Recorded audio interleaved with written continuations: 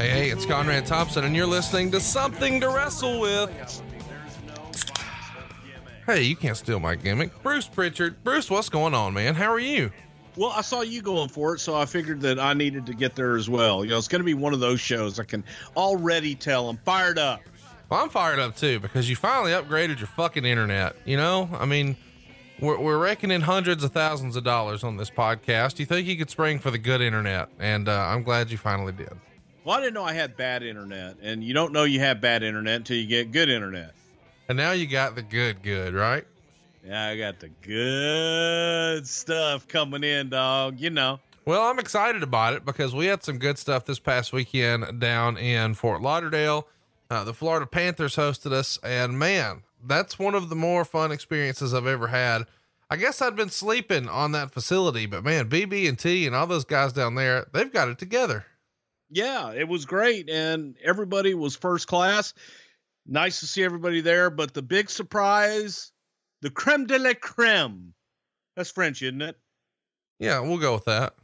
Okay, well, you know, the creme de la creme of guests, the kind of the dream guest of all dream guests, Pat Patterson, Lord Patrick Patterson, live and in living color, joining us last week. And if nothing else, I was highly entertained, and I was happy to be in Pat's presence all weekend. Yeah, it was awesome, man. You know, we didn't promote it because we didn't want them to talk someone out of the booking. We didn't want it to be prevented. But we pulled it off, man. You know, we go back and we tell a lot of stories on the show here about how a lot of the stuff we grew up on was created around Vince's pool, and just three guys sitting at the table there. It's Vince McMahon, it's Pat Patterson, and it's Bruce Pritchard. And you had two of the three, and really you're never going to get the third one. It was a unique experience. I'm glad we were able to pull it off. I promised it would be the biggest guest in show history, and it certainly was. Let's talk a little bit about the draft, man. That's our topic today. Hang on. So you want to skip over stuff. Let's go ahead. Let's address the elephant in the room, Conrad. Okay. Because a lot of feedback and a lot of people on the Twitter machine that you guys always talk about, and your favorite crap sheet writer, Dave Meltzer, and his little smart ass comments, and other people with their little smart ass comments, and talking about, well, you know, Bruce this and Bruce that, and that we're just a comedy show and all this other crap. Let me be perfectly clear. And I tweeted out, I don't like to get involved in the trolling bullshit on Twitter. Ooh, I don't like to respond to Meltzer and all those other people. However, I had to respond. Okay. What I do here on this show is I tell you about my experiences from my perspective. If I don't know anything, I say, hey, I don't know. And I try to do that in an entertaining way to keep you coming back and be a little different than the rest of the podcasts that are out there.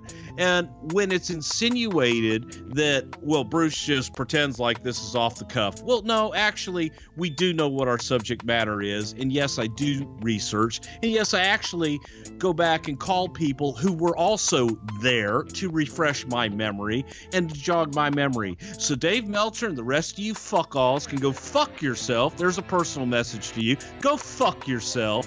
You don't know what you're talking about. I don't just take secondhand information from somebody buying a ticket because they'll never be employed in the wrestling business, telling me about the business that I've been in for 44 years.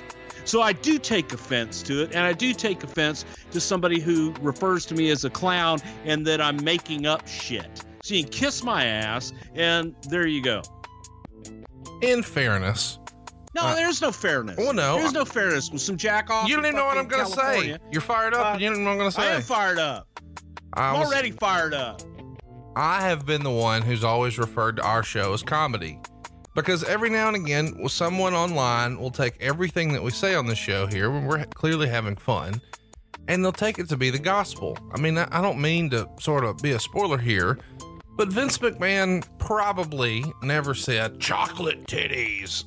You know, that's not real. We're trying to to me, that's just obvious. That's just common sense. Like, you can tell when we're having fun versus when we're actually covering legitimate stuff that actually happened. But the idea that everything you say is bullshit or everything that Meltzer reports is bullshit is probably not accurate. I think it's all somewhere in the middle. You're going to have a little bit of WWE slant because you want to defend your idea. and there's going to be some objectivity that you don't necessarily agree with. Does that mean Meltzer gets it right every time? Absolutely not. But he does refer to our show as a clown show. He takes his job very seriously. Yeah, I don't. I mean, I think this is supposed to be entertaining, which is why I throw to you to do impressions and say chocolate titties. But I mean, come on, guys, this is supposed to be fun. Yes, and I enjoy telling my stories in an entertaining way. And again, to categorize the entire show is a clown show, and then to make reference to, well, he just calls this up. Yes, I present it in a way that I do call it right off of the cuff, but I do have to jog my memory. I am 55 years old, and I've been doing this a long, long time. But I also have friends in the business who have better memory than me on a lot of things, sometimes not, but we discuss it beforehand. And it's people that were actually there. And I don't sit here and say, hey, I talked to so-and-so, and I talked to this guy, and talked to that guy. Not what we do. We try to entertain you. We try to have fun. And I had to get it off my chest. Very few things piss me off. I don't engage in that bullshit, and that pissed me off. I mean, let's give a full peek behind the curtain. I know a lot of people listening to this think it's just Bruce and I bullshitting and freestyling, as I like to say. But the reality is there's a lot of preparation that goes into this. I'm not fucking Encyclopedia Brown. So there's a format even for this show. And so like last week's show at WrestleMania 19, it's 61 fucking pages. There's no way that you could just off the cuff remember all that, nor I. So we've got a format of, hey, here's what we're going to cover and here's how we're going to get there. And I share my notes with you ahead of time. We didn't always do that, but once the show sort of took off, and you guys know that, we took it a lot more seriously. And so there's real prep now. So Bruce has a little bit of time to call that guy from the writing staff, or this guy from the office, or this guy who was there about a particular story. And that's sort of how he gets to add his spin on things. But the format of the show is what the dirt sheet said happened, and that's my role, versus what really happened. And here's the difference, Conrad. I'm glad you said that, because here's the difference. I call people that are actually there. I don't call the guy that bought a ticket in the third row and say, hey, what do you think happened? Well, you know, the thing that bothers me is another great podcast host this week was really taking issue with anyone who disputed what Dave Meltzer said. And he listed all these other names in wrestling history who had no problem with what Meltzer said. But the reality is, I know of two people in particular who have a visible reaction whenever you say say Dave Meltzer's name to them. You know, it is what it is, but that's the way they respond in private. But then when they're in public, of course, they babyface Dave Meltzer. And it's puzzling to me that someone who knows so much about wrestling would not get that. Why would they want to be nice to Dave? They get awards named after him. Roll Tide. If you play the game, if you are nice to him, he will look out for you. And that's not us being trade secrets here. You're nice to people who are nice to you. So Meltzer's nice to people who are nice to him. Doesn't make him a bad person. It makes him human. So behind the scenes, someone may not really like what he does, or the way he's made his living, or that he sort of spoiled the wrestling business, or whatever old timers thought. But when he calls, they're not going to be rude to him and shit on him for fear of it having some sort of backlash on their personal career. So if they can, and for the record, neither would I. Yeah. And for the record, I would talk to Dave if he called me, and I would be nice to Dave. I see Dave in person, I'm going to walk up to him and shake his hand. I mean, you have hey, before. Dave, last year at WrestleMania, you hammed it up with him at Wale Mania. Right. And I'm sure he hated that. I didn't. I did take a shower afterwards. Oh my God. Listen to you. I shower every night, Conrad. Well, listen, I understand that at the end of the day, he's trying to sell newsletters and we're trying to sell downloads, and we all have the same passion for wrestling. So I don't view any of this as negative. I think it's all just fun. Good. I know you don't. I know you take this all very fucking personal, but I want people to enjoy when this. You are personally attacked and your integrity is personally attacked, yes, you do begin to take it personal. And again, I don't sit there and read every single thing on Twitter. It's just too much for me. I try to gauge the temperature and what the hell's going on out there and different things. But when you see little things like that from people that are not in, again, have never spent a day of their life making a living in this business, making a living off of the business, but not actually contributing in a positive way to the business. I totally disagree there. Dave Meltzer is contributing in a positive way because it's made me a bigger fan. If the Wrestling Observer was not around for the last 20 years, when I sort of wandered out, when my interest wandered away from what was on television, it never wandered from what was going on behind the scenes. So even when I quit watching wrestling, even if it was false, it didn't matter to me. Okay. I mean, here's what I'm saying. Like, it didn't matter to me that the chocolate titty story was false. It was entertaining. Like, I don't have to have everything.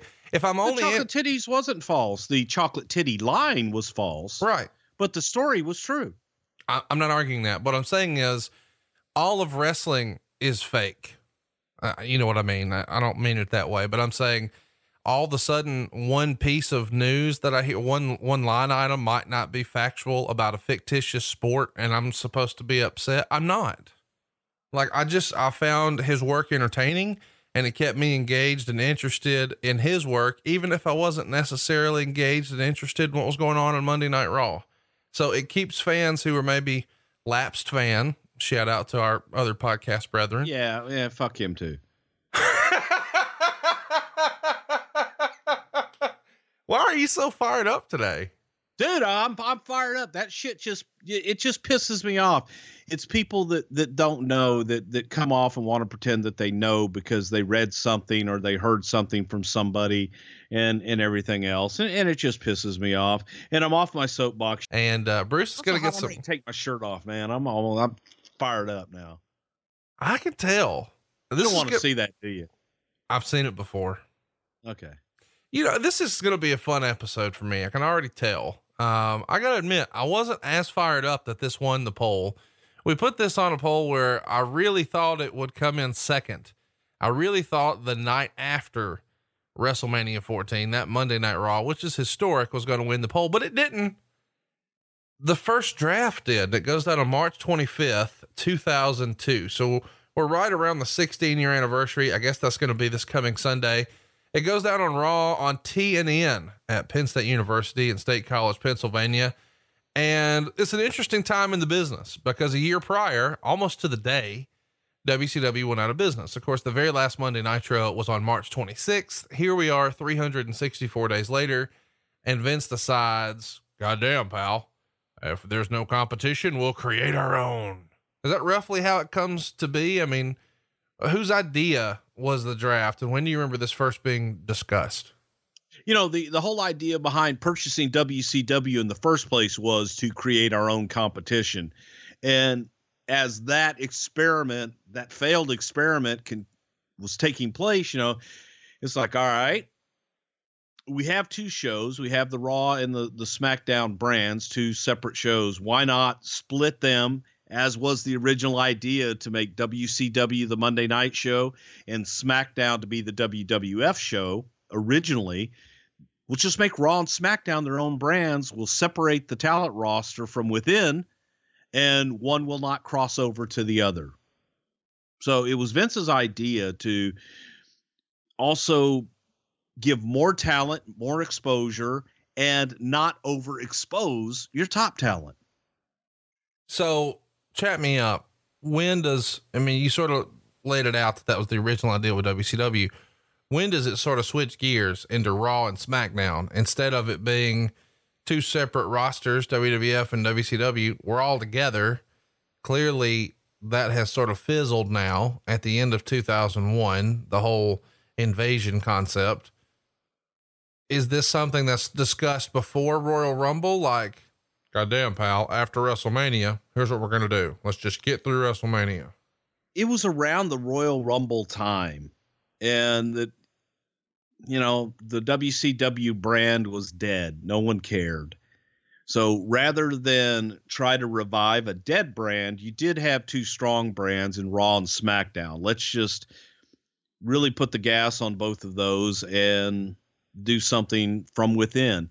So it was probably around, it was that Royal Rumble time, because we're thinking, holy shit. All right. Now what? What do we do? How do we split them? Who gets who? How's the idea presented? Are all of you guys sitting around, a big conference room table, and Vince says, "God damn, pal, here's what we're going to do.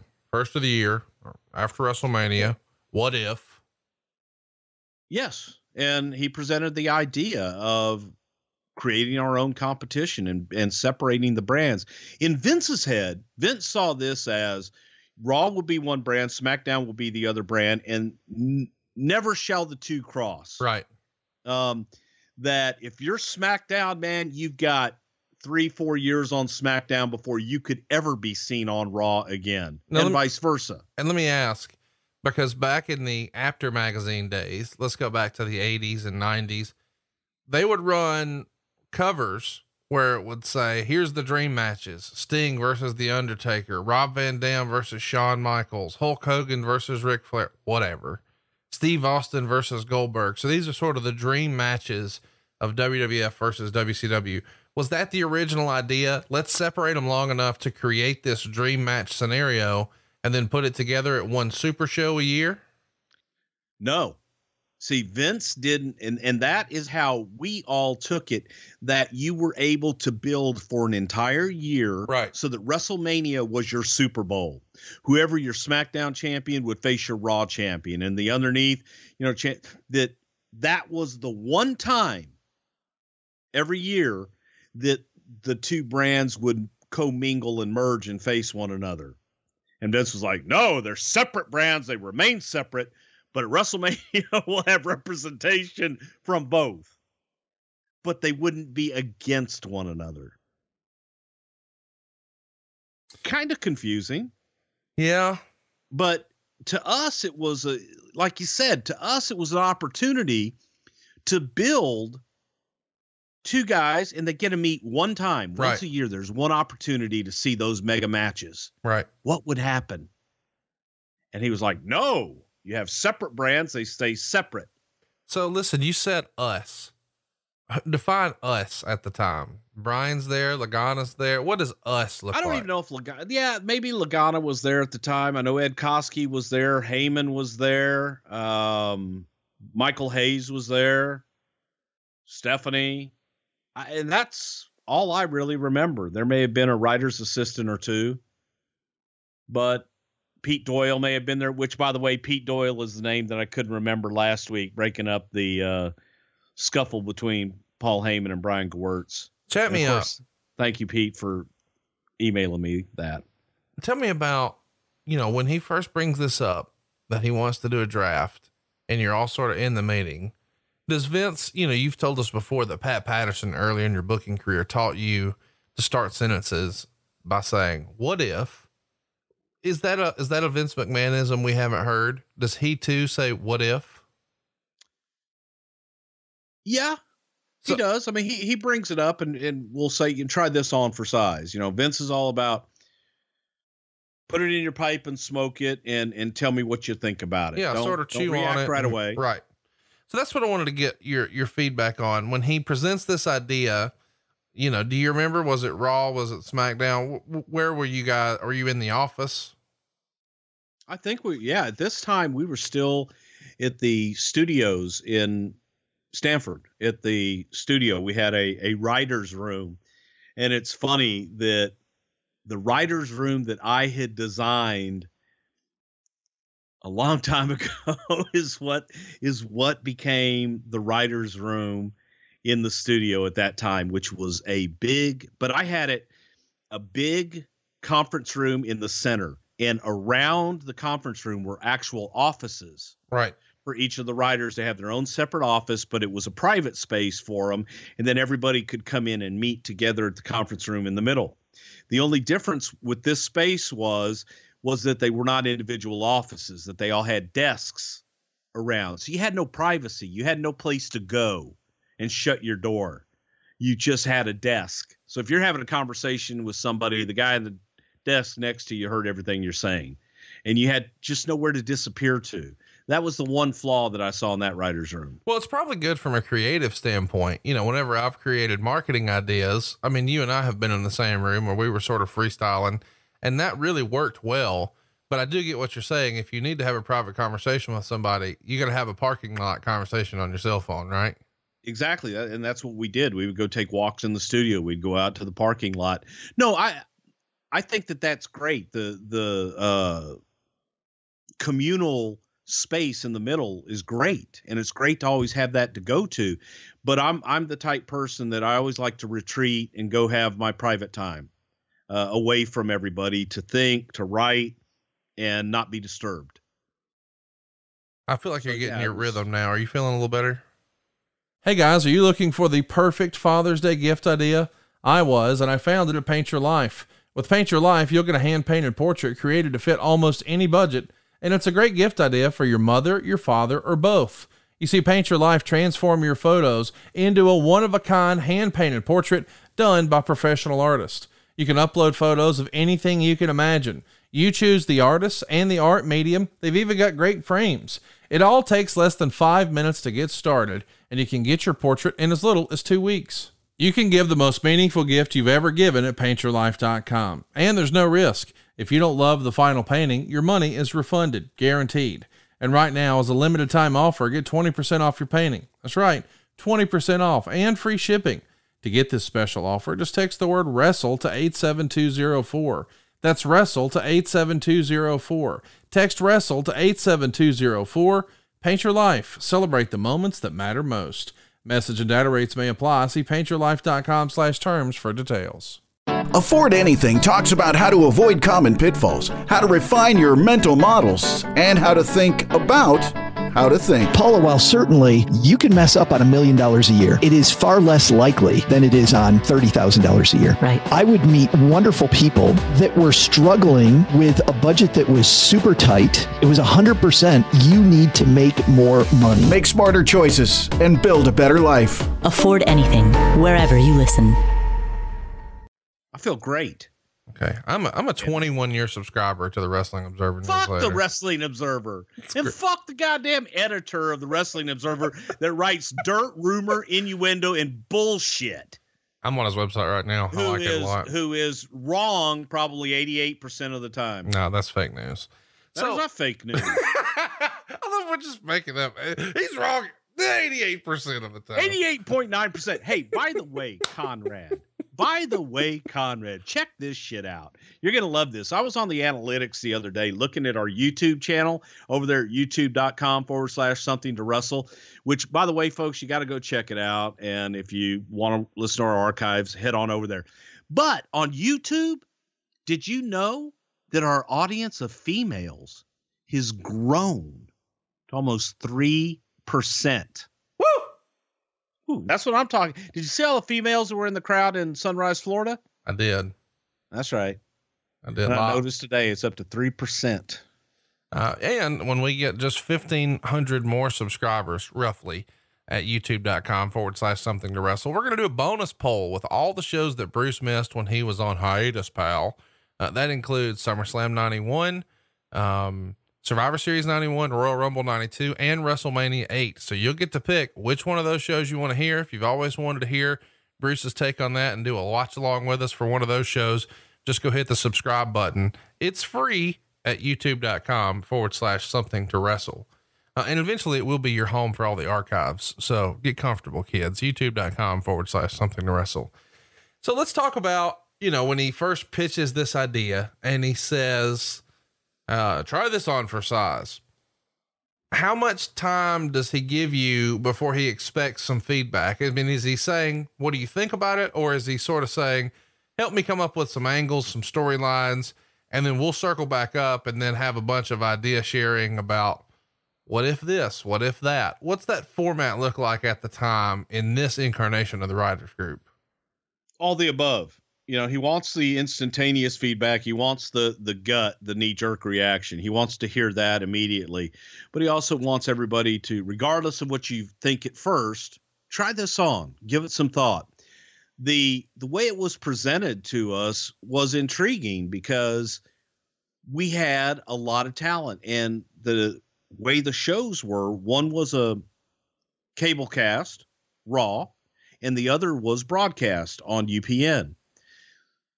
That's intriguing in and of itself. So you have two potentially different audiences to cater to. We were doing shows of what happened on Monday Night Raw. Was part 2 would happen on SmackDown afterwards. And then you'd catch everybody up on Monday, the next Monday, and what have you.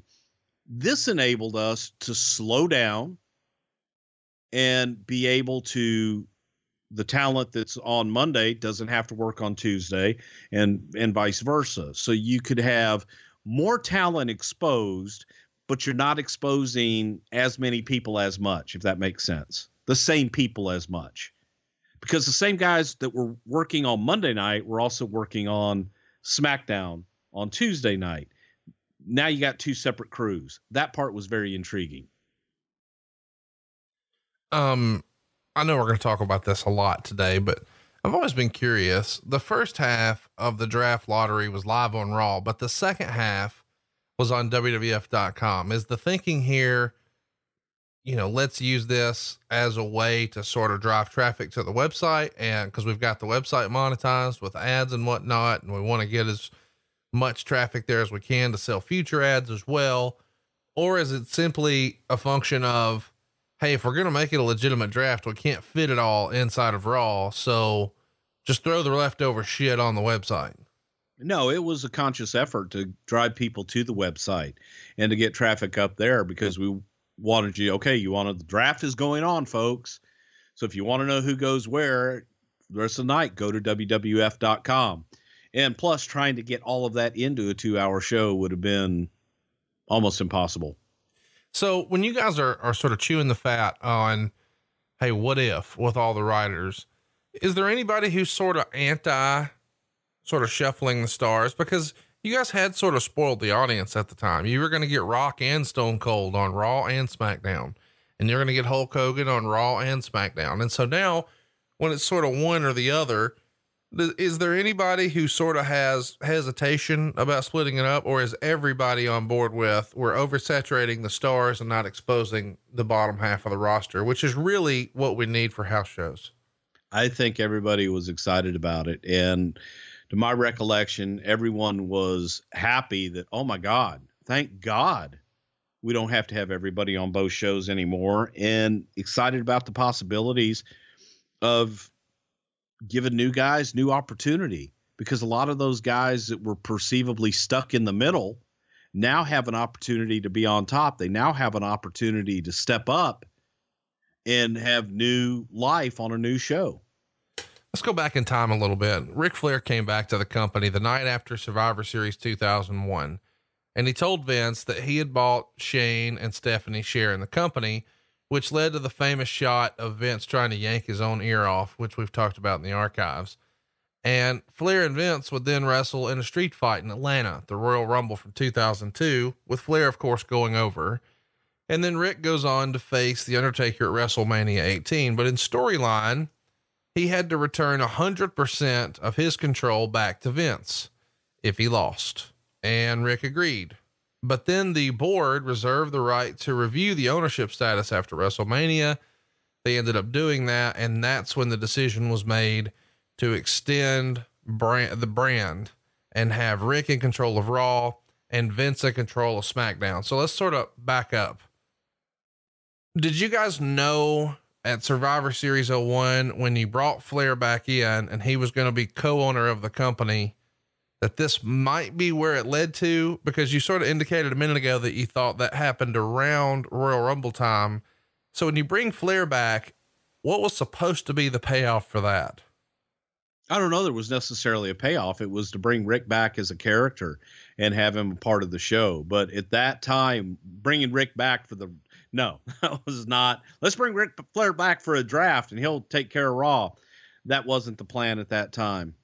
Well, I mean, you sort of mock that, but the reality is Rick wasn't contracted to come back as a wrestler. Rick believed that he was done wrestling and he was just going to come back and be an on-screen character. And then of course, fast forward 2 months and he's fucking working the Royal Rumble. Well, that is true. He was being brought back as just an on-screen character. And then, like I said, before you know it, he's in the damn ring with Vince. So that was funny to us. Is this when the whole general manager thing really took hold for WWE, because it has been one of the most repeated storylines for as long as I can remember. All about who's in charge of this show, who's in charge of that show, blah, blah, blah. Yeah, I guess it really was the birth of it. When you look at it like that, it was. And for years, the funny thing about it, especially in the WWF, was that people just accepted that President Jack Tunney was making matches and making rulings, and we never had to have Jack Tunney on TV every week and didn't have to hear him say it and all these other things. And every wrestling company in the world operated that way. You had your fictional Charlie Lay in Amarillo, Texas, or Willie Gilzenberg in Pennsylvania, wherever the hell they're from, or making these fictional matches and making these rulings. So we had done that for years. And now you had Vince as the owner in the storyline with Steve Austin, that now you have a heel owner that Vince then became convinced you couldn't do it any other way. You have to have someone in charge. There has to be someone that people can hold accountable for what's going on air. And that's how the general manager kind of came to be. Who was in love with the general manager concept? Because it's hung around this whole time. Is it Vince McMahon? Is it Stephanie? Was there somebody who was always sort of championing the need for a general manager because it felt like a quote unquote legitimate sport? No, it directly came from Vince. Okay. Let's talk. That's where it came from. And I think people jumped on because it was what Vince wanted. When did you guys sort of realize, because you said, no, we didn't bring Ric Flair back to run a brand, but then of course you did. When did you realize, hey, he's going to be the guy? Well, he was there, and he was brought back as a character to be that figurehead on TV. He was already there. He was already in place. Now, to me, what hurts that, is we did do the match at WrestleMania where he loses 100%, but the next night he's got it back. Yeah, that's where I was going with that. What the fuck Shane is McMahon, if he loses to Undertaker, is gone forever, but he's back. Just run SmackDown. Why does that happen? I mean, I know Vince just decides, goddamn, pal, nobody cares. Yes, that's what happened. I mean, he thinks, again, the audience is forgiving and the audience does accept it. And they're happy when their favorites come back and overcome. The very next night. A lot of times it doesn't make sense. Yeah. You know what I mean? And to me, a stipulation guy, if your stipulations don't mean anything, it's hard to sell another one. However, they've proven that wrong time and time again because we keep doing it. And that just was always frustrating to me. What's frustrating to me is the new board over at WrestlingObserver.com. They just overhauled that. It's not as enjoyable as it was before. Did you like the old board better at WrestlingObserver.com? I've never seen the old, new, and could care less about anybody's board. You want to know how I feel about it, Conrad? Fuck Dave Meltzer, or as I like to say, FDM. Now let's talk a little bit about the business at the time. Total revenues for the quarter were $100.2 million, which is down 10% from that time last year. So in 2001, this same quarter, it was 111.2. It's down 11 million bucks there. And the net income was 9.4 million compared to 11.7 million the prior year. So nearly 20%. Do you remember there being, the thought process in, hey, we need to do this brand split because revenues are down, or was it strictly creative in your opinion? Strictly creative. Okay. Meltzer would write, however, included in that net income breakdown was the favorable impact of a $4.6 million government tax break related to the discontinuance of the XFL. In other words, all this? Yes. Okay. In other words, actual wrestling profit for the quarter was only 4.8 million. So your net income went from 11.7 to really 4.8 because you got a $4.6 million tax break from the government. So it is quite a dip here monetarily. But again, you're saying the money had nothing to do with the decision. Well, mostly creative, right? That's what I said. Okay. Just wanted to make sure. Everything's down, television rights are down a little bit. Live events are down. Live attendance is down. Pay-per-view revenues are down. All the metrics or that's not the way you say that, plural, whatever, roll tide. They're all down. Is there a conversation in early 2002 about business being down at all? Or Not is with it me? No. just- I mean, and again, at that point in 2002, I was living in Houston. I see. So I'm coming in for meetings. I'm seeing everybody at television. I'm coming in every other week into the office, and the rest of my time is on the phone on conference calls with everybody. I'm not in the day-to-day office. It's And just, when I was there, I was only in creative meetings. it's just weird to see, when you've got this stacked of a roster, how much the business really dipped. I mean, I think most people regard WrestleMania 17 as the best WrestleMania of all time, and it did huge business, but it was significantly down for the company by 18, and then even more by 19. The buy rate for 19 was way, way down from 18. So it's just interesting, creatively, it feels like Vince is sort of responding to the dip in business, saying, I don't know what they want, but if they liked it when we had competition, we'll create some. Well, again, that goes back to, we were thinking about that before WrestleMania 17 with the purchase of WCW. So that was always in his head. He hadn't pulled the trigger yet because in his head, WCW as a brand was going to be strong enough to combat all that. And it just wasn't, man. It didn't work. So he had to create his own. Well, and he's really trying some new things at this time. The NWO arguably sort of reinvigorated the business, and he recreates the NWO and brings them back in. And he does that almost against everyone's vote. I know we sort of talked about that on our NWO episode, but when Vince sort of floated the idea, it wasn't met with a lot of support amongst the staff, right? No. And to the man, I think everybody, I wasn't there for that vote. I heard about it from practically everyone in the room, but no one was in favor. No one was in favor of bringing the NWO back. I would say almost everyone was in favor of bringing Hogan back, but not necessarily the NWO Nash and Hall. That they didn't like the package. I think you're the only person in wrestling who says Nash and Hall. I think everybody else is Hall and Nash. Hall and Nash. Yeah. Yeah. You sort of marched to the beat of your own drummer, but we knew that from the Wrestling Observer newsletter. So, hey, Fuck, you know what? Fuck him. And I was just going to say, fuck you. I just love that you're fired up and I can just say one thing and you're motherfucking again.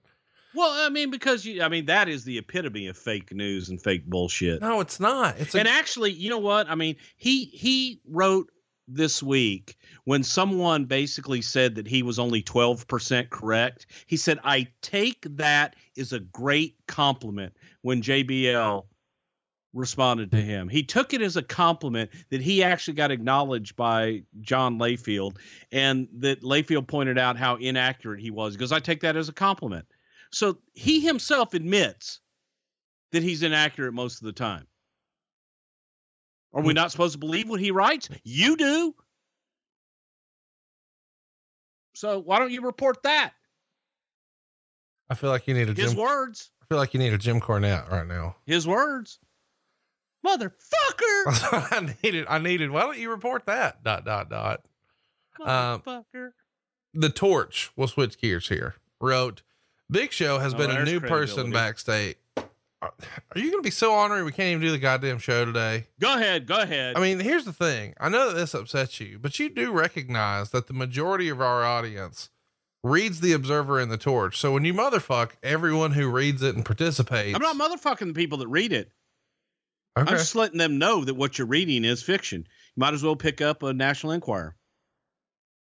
Or actually, no, the one from the UK with the Sun. Martian boy. The Sun, right? Yeah, I don't know, with the Beast Boy or whatever the fuck they are.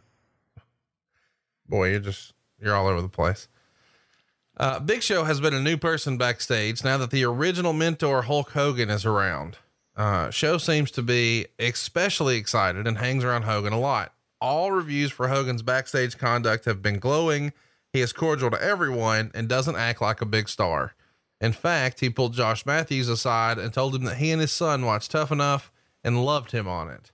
So glowing reviews from Hogan here in the Torch sort of supports what you were saying. Hogan was just cool with everybody, right?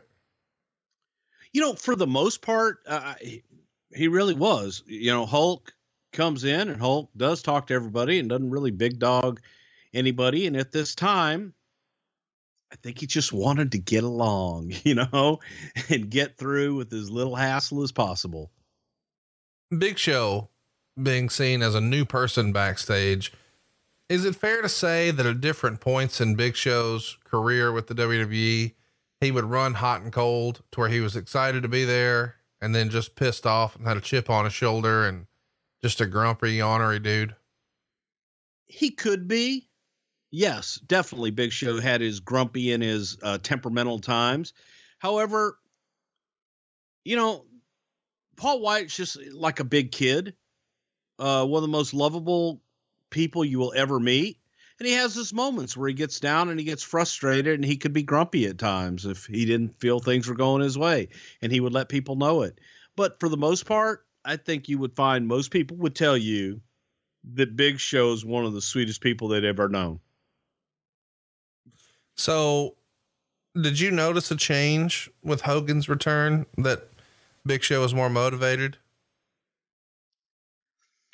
I don't know if he's more motivated or not. He was happy to have his buddy around that he could hang out with, because he hung out with Hulk in Tampa, and he did. He looked up to Hulkster. So to be able to travel with him again and hang out with Hulk, he's happy to have, you know, happy when your friends are hanging around. So he probably was in a much better mood.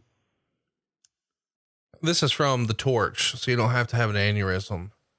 Vince McMahon wanted Shawn Michaels to return to the NWO, but others vetoed the idea. Michaels was in Toronto for WrestleMania and discussed a possible return to the WWF scene with McMahon, and the plans were pretty much set.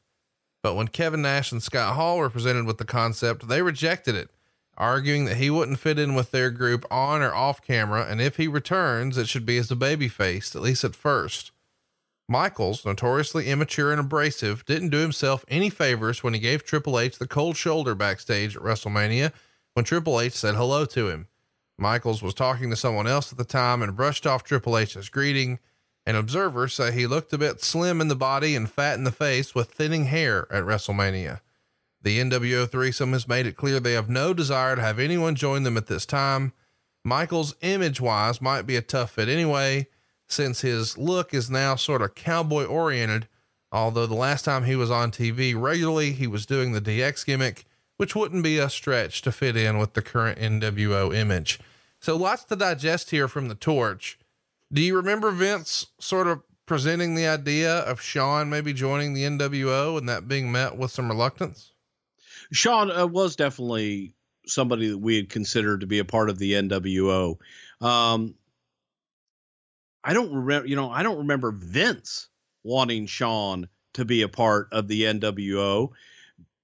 He felt that, you know, everything that you just said was more along the lines of Vince's feelings, because he felt that DX was so strong identified with Shawn that there was talk about not doing necessarily the NWO, but doing the Click and doing different things with Shawn and Hall and Nash and what have you. The part I found so damn hilarious about what you just read there was Michaels, notoriously immature and abrasive, didn't do himself any favors when he gave Triple H a cold shoulder backstage at Mania when Triple H said hello to him. Who the fuck is reporting this shit? You know, where does that come from? So let's get back to the first draft episode. Of course, we were talking about Shawn Michaels a little bit, and the rumor and innuendo is that even Hall and Nash weren't really up for him joining the group. Do you remember them sort of puffing their chest out at that idea? You know, Hall and Nash during that time, they weren't really puffing their chests out about a whole lot of things. You know, they were also on their best behavior, just trying to get along with everybody and the old, hey man, whatever you guys want to do, whatever you guys want to do. we were throwing a lot of different things out there, and Vince had his ideas on what he wanted to do. And he wasn't really keen on Shawn just coming back and being put into that group. He felt that, frankly, Shawn was bigger than that group and didn't want to do that. Probably asked their opinions. Keller reported in March of 2002, the XFL will haunt Vince McMahon forever, including now in reruns of The Simpsons. The new episode of The Simpsons on Sunday opened with Homer sitting on his couch waving an XFL flag. He said he was looking forward to the opening kickoff and to see who won the $1 million game this year.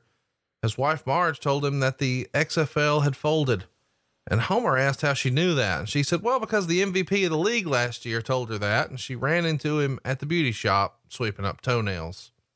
So they're sort of trolling the XFL here on The Simpsons and having a good time with it.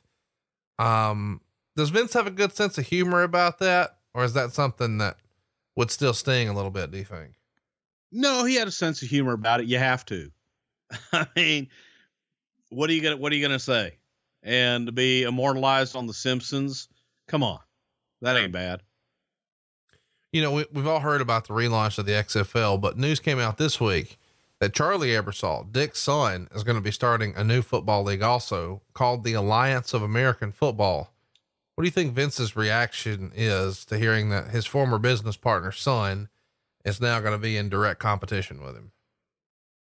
I think he's probably intrigued by it. Bring it on, little Ebersol.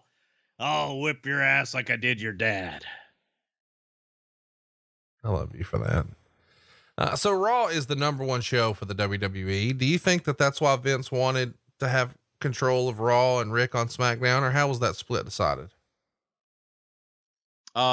No, because Vince actually wanted to go to SmackDown and felt that, you know, it's funny. Vince would be the first one to tell you that he views Raw and SmackDown equally. However, anybody that's ever worked there, especially on the creative team, would tell you that Vince's baby, and I don't know what it's like now with SmackDown being live, but Vince's baby was always Raw. And Raw got all of the attention until Raw went off the air on Monday night. And even then, he was still revisiting it late Monday night and into Tuesday morning before he would focus on SmackDown. So I think Vince putting himself on SmackDown was kind of his way of saying, all right, now I'm going to go over there and I'm going to show you I'm focused on it. And that's just me speculating more than anything. Well, and let's talk about one of my favorite words, the word brand.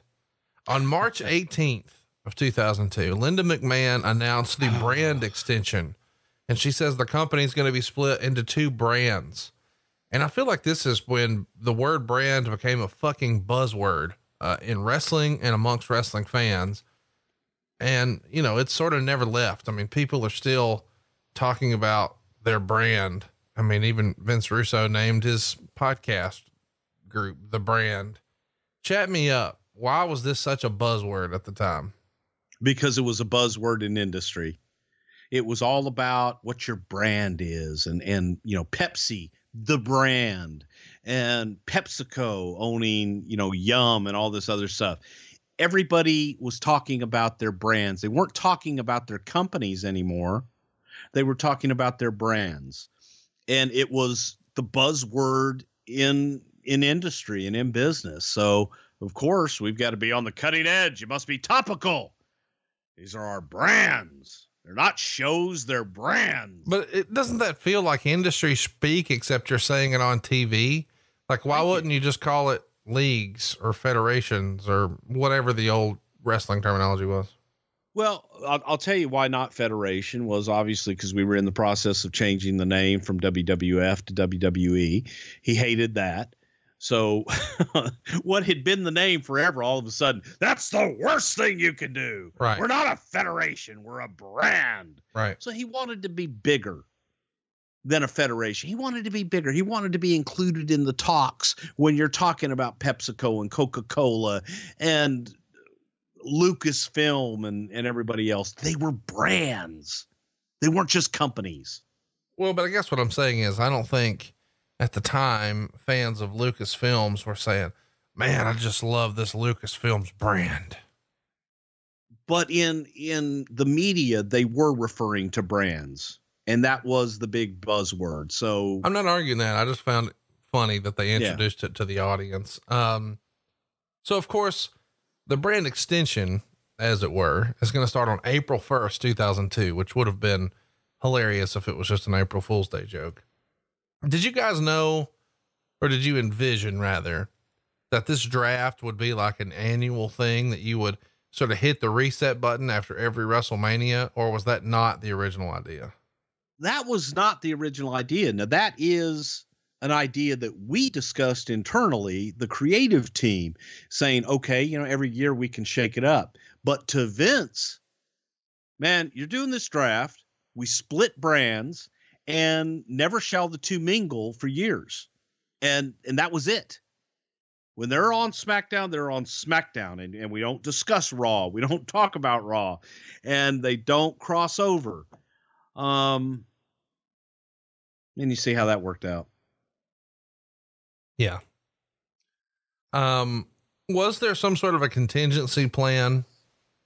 Like if they tried it and it tanked, did you guys have to have conversations with the television companies? Like, hey, I know you've been used to seeing everybody on UPN, or you've been used to seeing everybody on TNN, but we let them know what we were doing, but there was no contingency plan. And it wasn't a, what do you think about this? It's, this is what we're doing. This is what we're doing. There was no contingency plan because in Vince's mindset, a contingency plan thinks that the plan that you have is not good enough. So you're already planning for failure. You just plan for success and move forward. If you have a contingency plan, then what's the use? Linda McMahon in a press conference around this time started talking about the DirecTV deal. And she says it was signed under the old terms. In other words, saying that the WWF essentially had backed down. Do you remember what a big deal this DirecTV situation was for you guys? Because allegedly DirecTV for the No Way Out pay-per-view would have had like 100,000 buys, which is a pretty big deal if the total is 500,000. Do you remember, you know, sort of the ramifications of this DirecTV negotiation and the effect it was having on the company at the time? You know, I think that losing anything, you know, is going to have an effect. And if it was indeed that much, I doubt very seriously it was that much. However, it was significant. And DirecTV, man, they were catching on, especially at this point. So, you know, you want to have everything you can, and you got to pick your battles. And sometimes you've got to tap out and say, okay, I give up. We'll go ahead and, you know, we'll give in, because you're at that point, then you're losing money. So Vince didn't want to lose any more money. One of the ideas I had at the time that never really made sense to me was, it feels like if you're doing a real brand extension that you're going to have 24 pay-per-views. But that winds up not being the case. And Linda McMahon even says here at this press conference that the original plan was 24, but now it's just going to be 16. So instead of one crew getting 12 and the other crew getting 4, you're going to have to do joint pay-per-views, which sort of defeats the point of a split at all, right? Well, that wasn't, we didn't have one doing 12 and one doing 4. No. That's what I'm saying. Like, how would you get to 16? Like, my point is clearly it's not going to be so lopsided where one group of guys is going to get 3 times the pay-per-view money another guy or the other. No. That's easy. It was WrestleMania, Royal Rumble, SummerSlam, and Survivor Series were the extra 4. I got it. What I'm saying is, isn't it sort of silly that if we're going to have a brand extension, but we're going to do joint pay-per-views? Yeah. And especially when we're told, you know, that they can't intermingle, but Vince was like, they can have the same matches on those 4 big ones. They each have their own pay-per-view. Okay. They each get 6. Okay. So they each get 6 pay-per-views. So that's 12. Yeah. And then there's 4 that will be Super both shows. brands. Yeah, super shows. So it's difficult to do. Again, when you're given the mandate, you can't mix them. So we were just having, matches from SmackDown and matches from Raw that would be a part of SummerSlam and Survivor Series, Rumble, and Mania. Again, if we're saying you can't mix them, it feels like maybe one show gets Rumble and SummerSlam, and the other show gets Survivor Series and WrestleMania. God damn. Can't do that. Who gets Rumble? Isn't that amazing that he can be so steadfast in some ways, and then in other ways, just nothing makes any fucking sense. And when you would try to argue it, or not even argue it, just say, why not? Or that doesn't make sense. God damn it, makes perfect sense. It's the Rumble. Everyone's got to be in it. But they can't mix. In the Rumble, they can. All right. Okay. Yeah. You're applying logic to an illogical situation. Again, doesn't work. We get questions all the time, or I know you don't ever get on Twitter for real, but I get questions all the time that say things like, when are you guys going to do it? I get on Twitter all the time for real. Yeah. Go ahead. I get questions that are like, when are you guys going to do a Vince McMahon episode? And I'm like, dude, fucking every episode is a Vince. And I think this is as much of a Vince McMahon episode as any, because it's sort of like, you get to peek behind the curtain into the mind of a madman a little bit, where, God damn it, they'll never touch. They've always got to be separate. Well, I mean, not Royal Rumble. Goddamn, pal, who's going to get the Rumble? It's just hilarious. Exactly. But, and here's the crazy thing about that. It makes sense to him. Right. It makes perfect sense to him. Well, it's like a villain, right? A good villain in a movie believes he's right. He doesn't think he's doing wrong. He thinks he's doing right. And I'm not comparing Vince to a villain. I'm just saying he has that steadfast conviction that it's so easy. How do you not see it, Bruce? We've got a baby face on our hands. Yes. Now, and this would come across sometimes, where Vince and I would have our arguments about different things, and I would screw something up and I would be told that was the worst piece of shit, worst piece of television he's ever seen in his life. And I would look at him and go, why have you kept me around for 20 years? And then he would look at me and go, God damn, pal, I'll put our record up against anybody. It's like, a minute ago, I was the worst producer on God's green earth, and now, but made sense to him. Bruce, get your chapstick ready. Hunter does an interview around this time on WWF.com, and he says, you know how to get a push in this business? Going out every night and performing so good that they have no choice but to use you. It's not a thing of you just hanging around and biding your time, and sooner or later you get a push. You go out and make it so they have no choice. I mean, he doesn't mention anything about dating the owner's daughter here at all.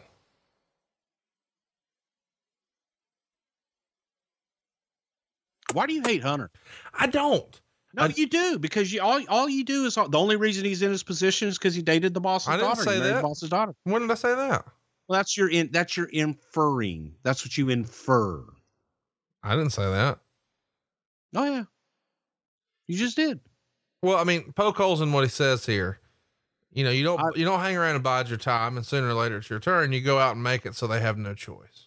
You do. And you look at guys like Mick Foley and Steve Austin that did just that, from The Rock and Undertaker and everybody else. Those guys went out and made their way, and they made people notice. Steve Austin, it's funny when you talk about doing jobs and everything. Steve Austin, when he first came in, did jobs didn't win a match for almost 2 years. Did jobs every single night. But he got over by his work in the ring and made people notice and had people talking about him. And that's how you do it. Around the end of April 2002, Mark Henry won the Arnold Schwarzenegger Classic World's Strongest Man contest. Even though the 96 Olympics didn't go how we maybe wanted, if you add up the powerlifting totals and the Olympic lifting totals, and very few guys did both, probably one of the strongest dudes that ever lived on Earth. And he was announced this past week as going into the Hall of Fame. Oh, by the way, we got invited to the party too, but it's during the time that our show's going on. So, you know what?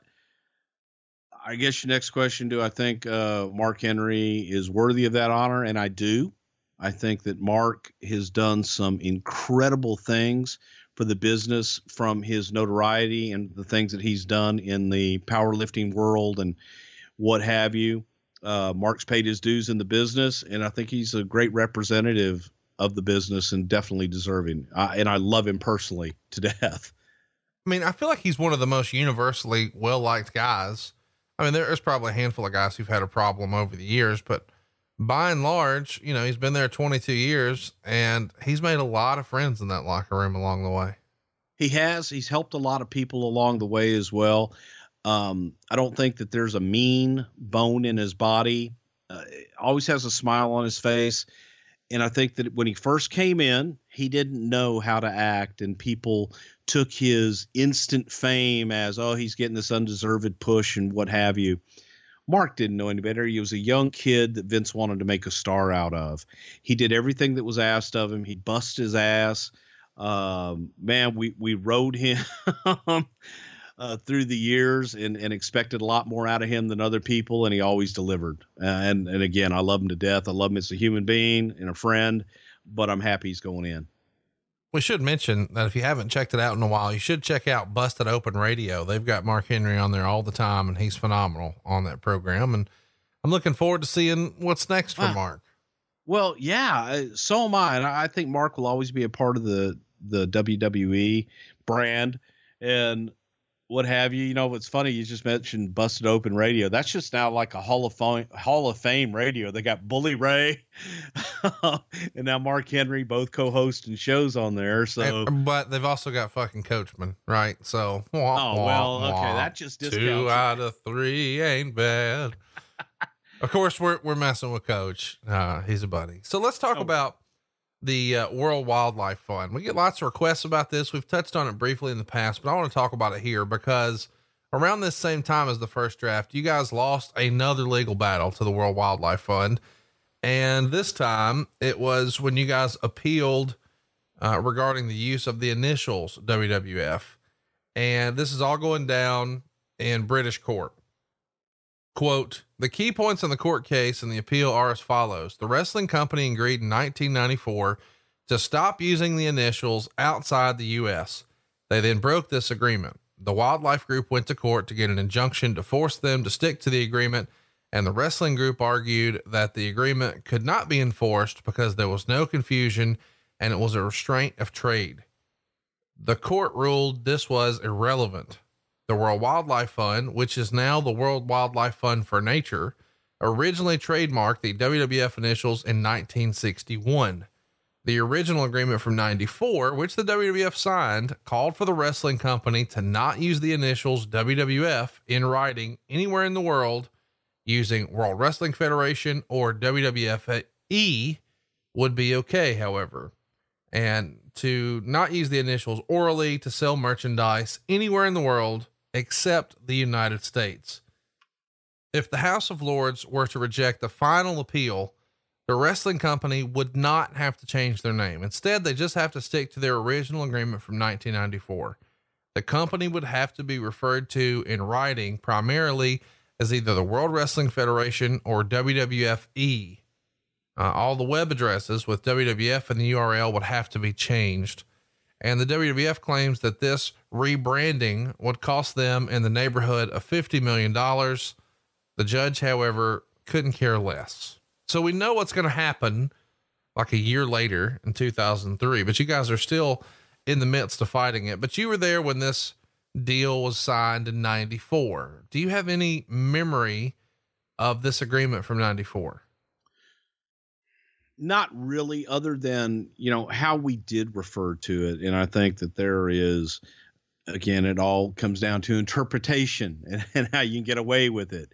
And if you say WWF champion, that was a descriptor, different things, but it was, you know, we lost, licked our wounds, had to move on, change the company name. It was disheartening to lose because I don't think anybody in their wildest dreams ever confuse the World Wildlife Fund with the World Wrestling Federation.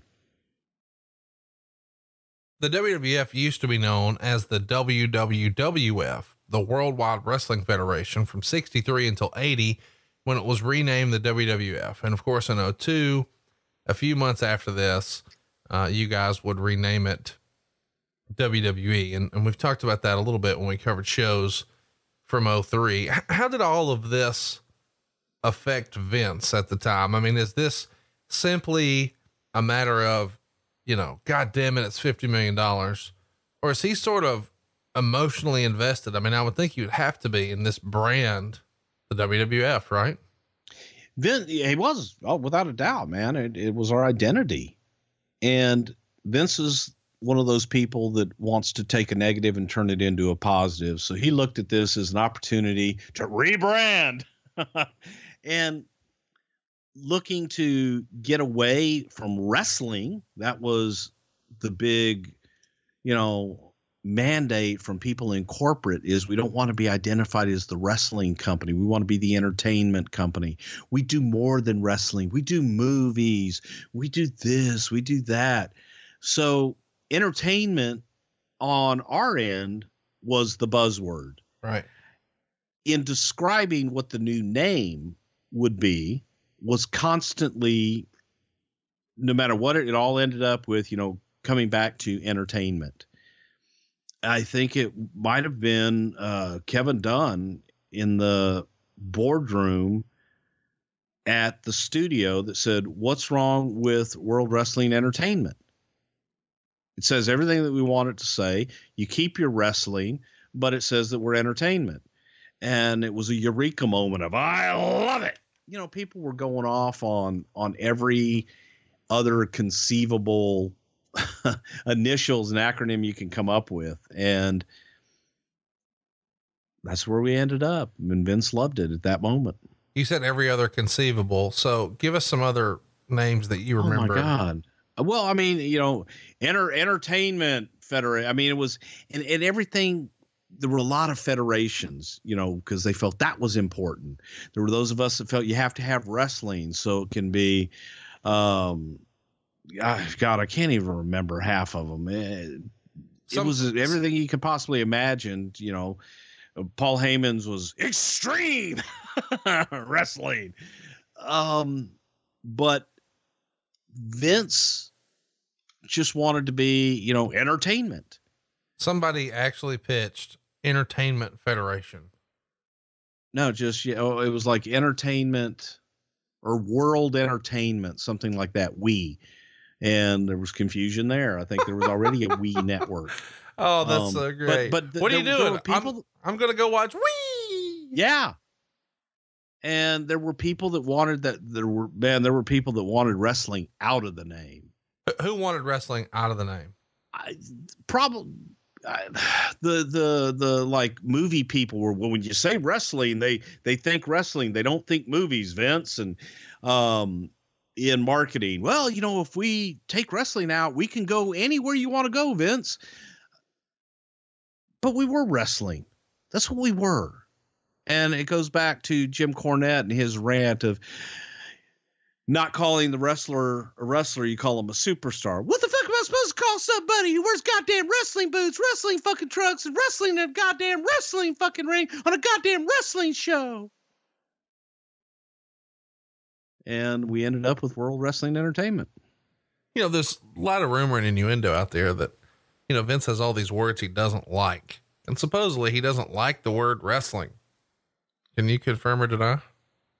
He doesn't like referring to, he wants it to be bigger than wrestling. He wants it to be entertainment. He wants them to be superstars more so than entertainers.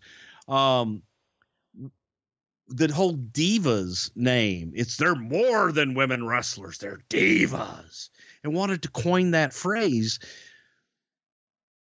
But they're women that are wrestling. Okay, they're divas. It became WWE Divas. Now they're back to being, women wrestlers. Let me ask you though, when you were sort of freestyling people who were suggesting different names and some people wanted the name wrestling out, was Vince one of those people? I don't want to say that he wanted wrestling out. He listened to it though, and he tried it on. Yeah.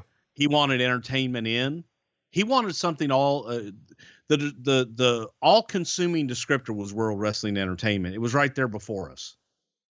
But we were looking to get away from the WW and all that stuff. That's what we thought.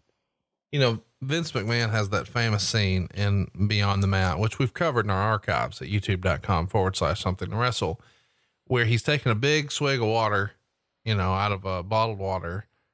And he says, we make movies, pal. Yeah, we make movies, pal. Is that really like the way Vince saw the product and the way he talked about it behind closed doors, or is that him just sort of turning it on for the cameras? Oh, absolutely. That's how he feels about it. That's what they do. I mean, dude, we wrote movies in several parts, and you go back to guys like Dusty Rhodes, and man, that's what Dusty did. Baby, we make movie with him. Well, I'm writing movie. They ain't writing no wrestling shit. In fairness, though, in movies, they don't usually introduce a character and they have no idea what the payoff is. So we're going to bring Ric Flair back, but no, we didn't know about the draft. Just fuck it. Put him on. No, we had ideas of what to do with this character and different things, but there wasn't this great, it wasn't like the old days. In the old days, guys came in for a 2-year run and you're out. You have a start date and an end date. We didn't do that. We brought characters in and never knew when the fuck they were going to end. Was Stephanie involved in any of these meetings where you guys were sort of renaming the company? Do you remember what her feedback was at the time? Stephanie, most of the time would mimic whatever Vince wanted, and she would just try and stress that back to us. It's got to be entertainment, it's got to be entertainment oriented. And she would go off in that direction because Vince would be so damn vehement about how we describe ourselves. And it starts here, God damn it. So sometimes it becomes confusing as hell, but at the same time, you just have to forge ahead, and eventually something's going to stick and something's going to come out of the damn thing.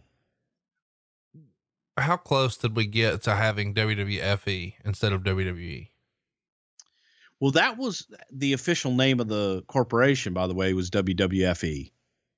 It was World Wrestling Federation Entertainment. And I forget when that name had taken place, but that was the official name of the company to try and get away from the WWF thing. But that was, I don't know if that was the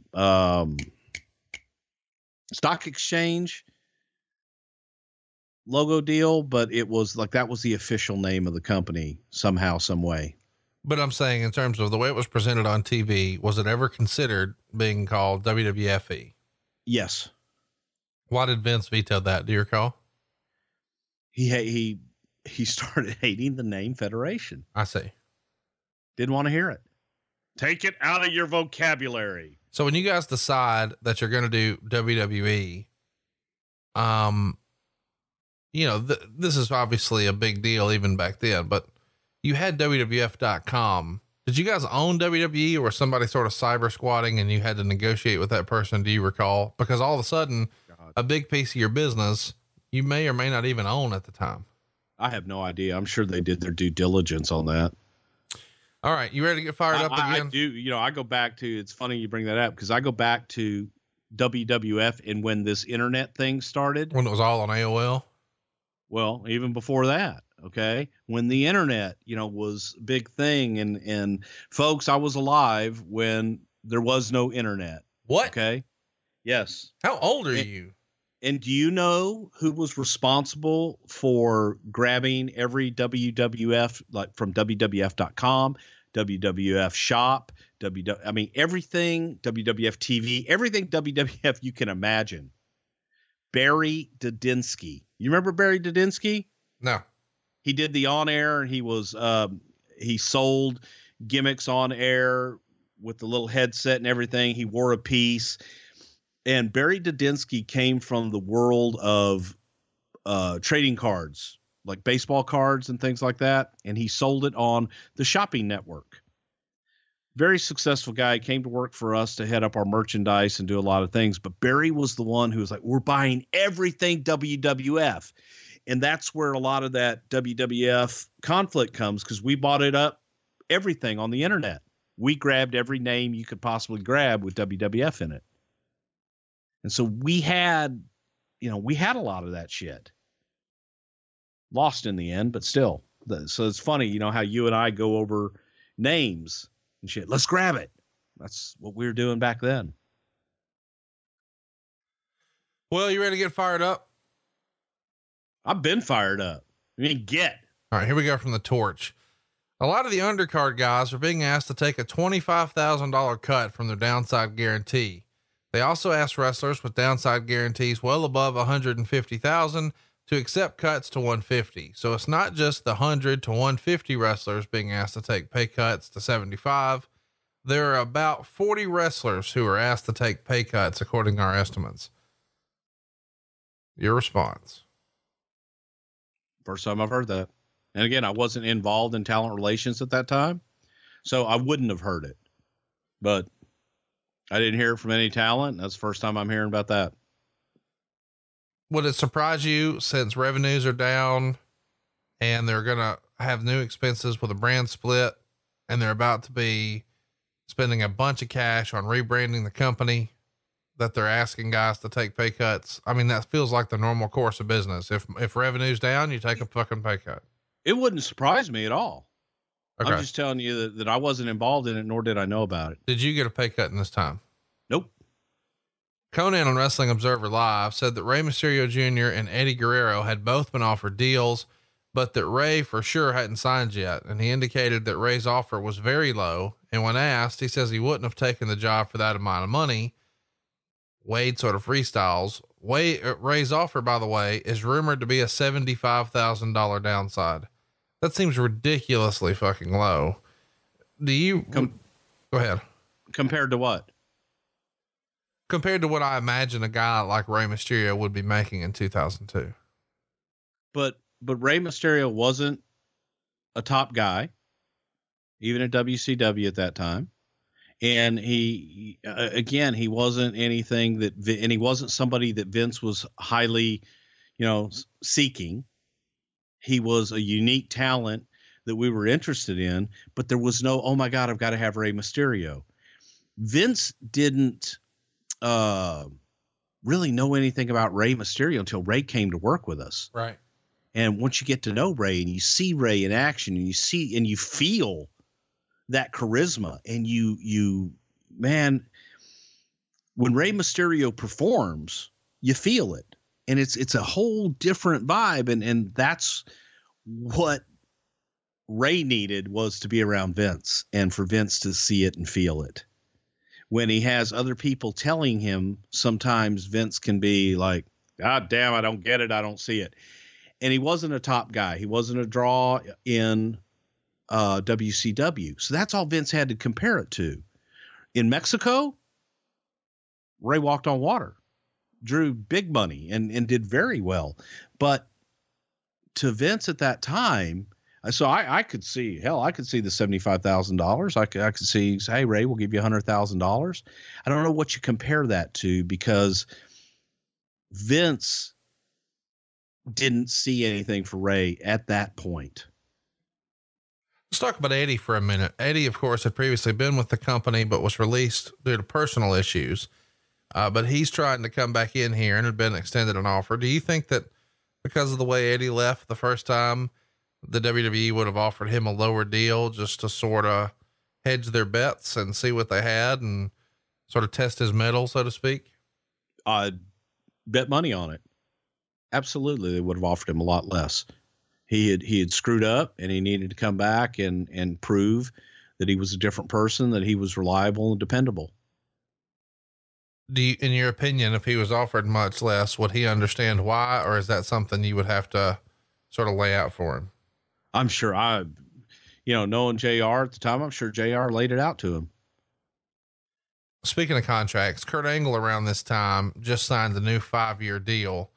Kurt Angle is becoming a major player here in 2002. Is Vince sort of feeling like he's hitching his wagon to Kurt in 02, you think? Yeah. Kurt was a stud and a half, and we wanted him long-term. He just wanted to time up.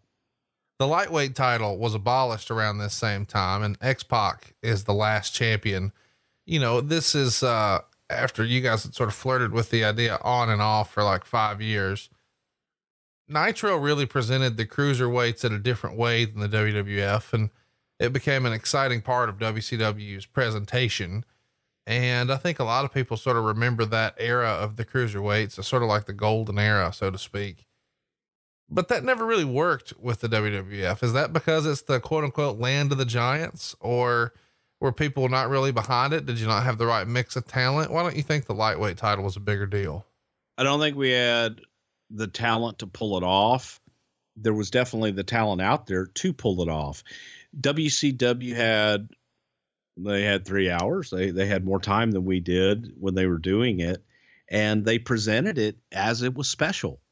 So they made it special. They presented it in a special way. We didn't do that. We almost presented it, I hate to say as an afterthought, but there were times that, Vince was like, people want to see the big guys. They don't want to watch somebody. This was always the analogy.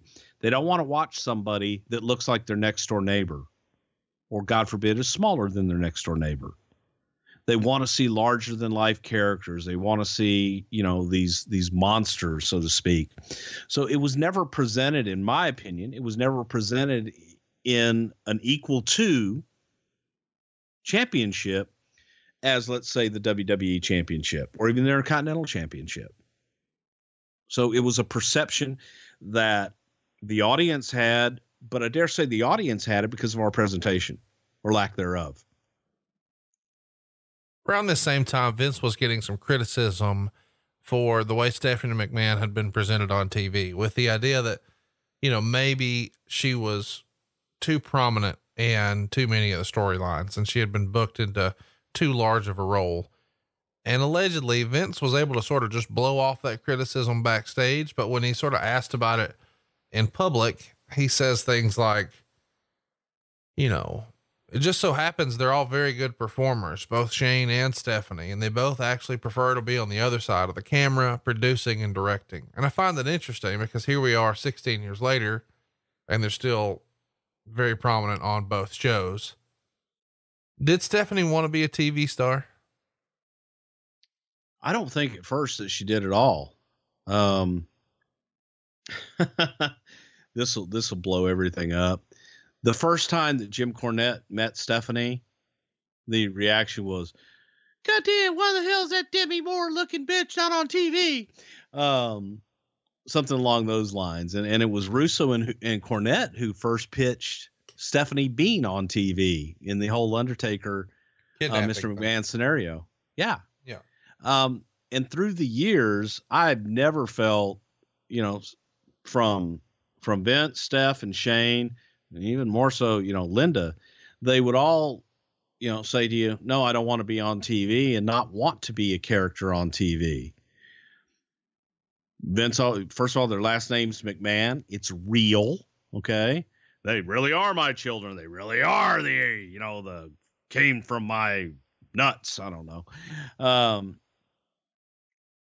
Vince pushed it, and Vince makes the final decision. And there would be times that we would write him out at the request of Shane and Steph. God damn, we need Stephanie. We need Shane. And Vince would write him right back in. It comes out that you guys were holding auditions essentially at the WWF headquarters for potential color analysts. And you were going to include some guys who were on the roster, some names that sort of shocked me in my research: D'Lo Brown, Raven, Stevie Richards. These are the names that were leaked out. Of course, we know eventually the job winds up going to Taz. Do you remember anybody else who was considered, or anybody else that somebody had high hopes for that could have been in that Taz role? Ron Simmons. Ron Simmons was somebody that was considered for that role. Off the top of my head, I don't remember anybody else, but from Raven, going back to the Scotty Flamingo character, man, back in the day, he was a damn good color commentator, and he did color commentary up in Portland. I was the one that suggested him to put him in that role because I had heard his color commentary from his days in Portland, Oregon. D'Lo we thought would be good. I don't remember who suggested Stevie Richards, but he was another one that had a gift of gab and was quick-witted, and that's what Vince was looking for. Ron Simmons, man, backstage, Ron is quick, and plus he has that damn voice that's so powerful. So there were a few that were considered. But Taz got it because, shit, Taz messed up his back or his neck, whatever the injury was, and here he was, had the gift of gab, was local, lived in New York. So he fit all of the – he checked every box. Let's talk about the draft. Killer would report very few people know how the roster will shape up.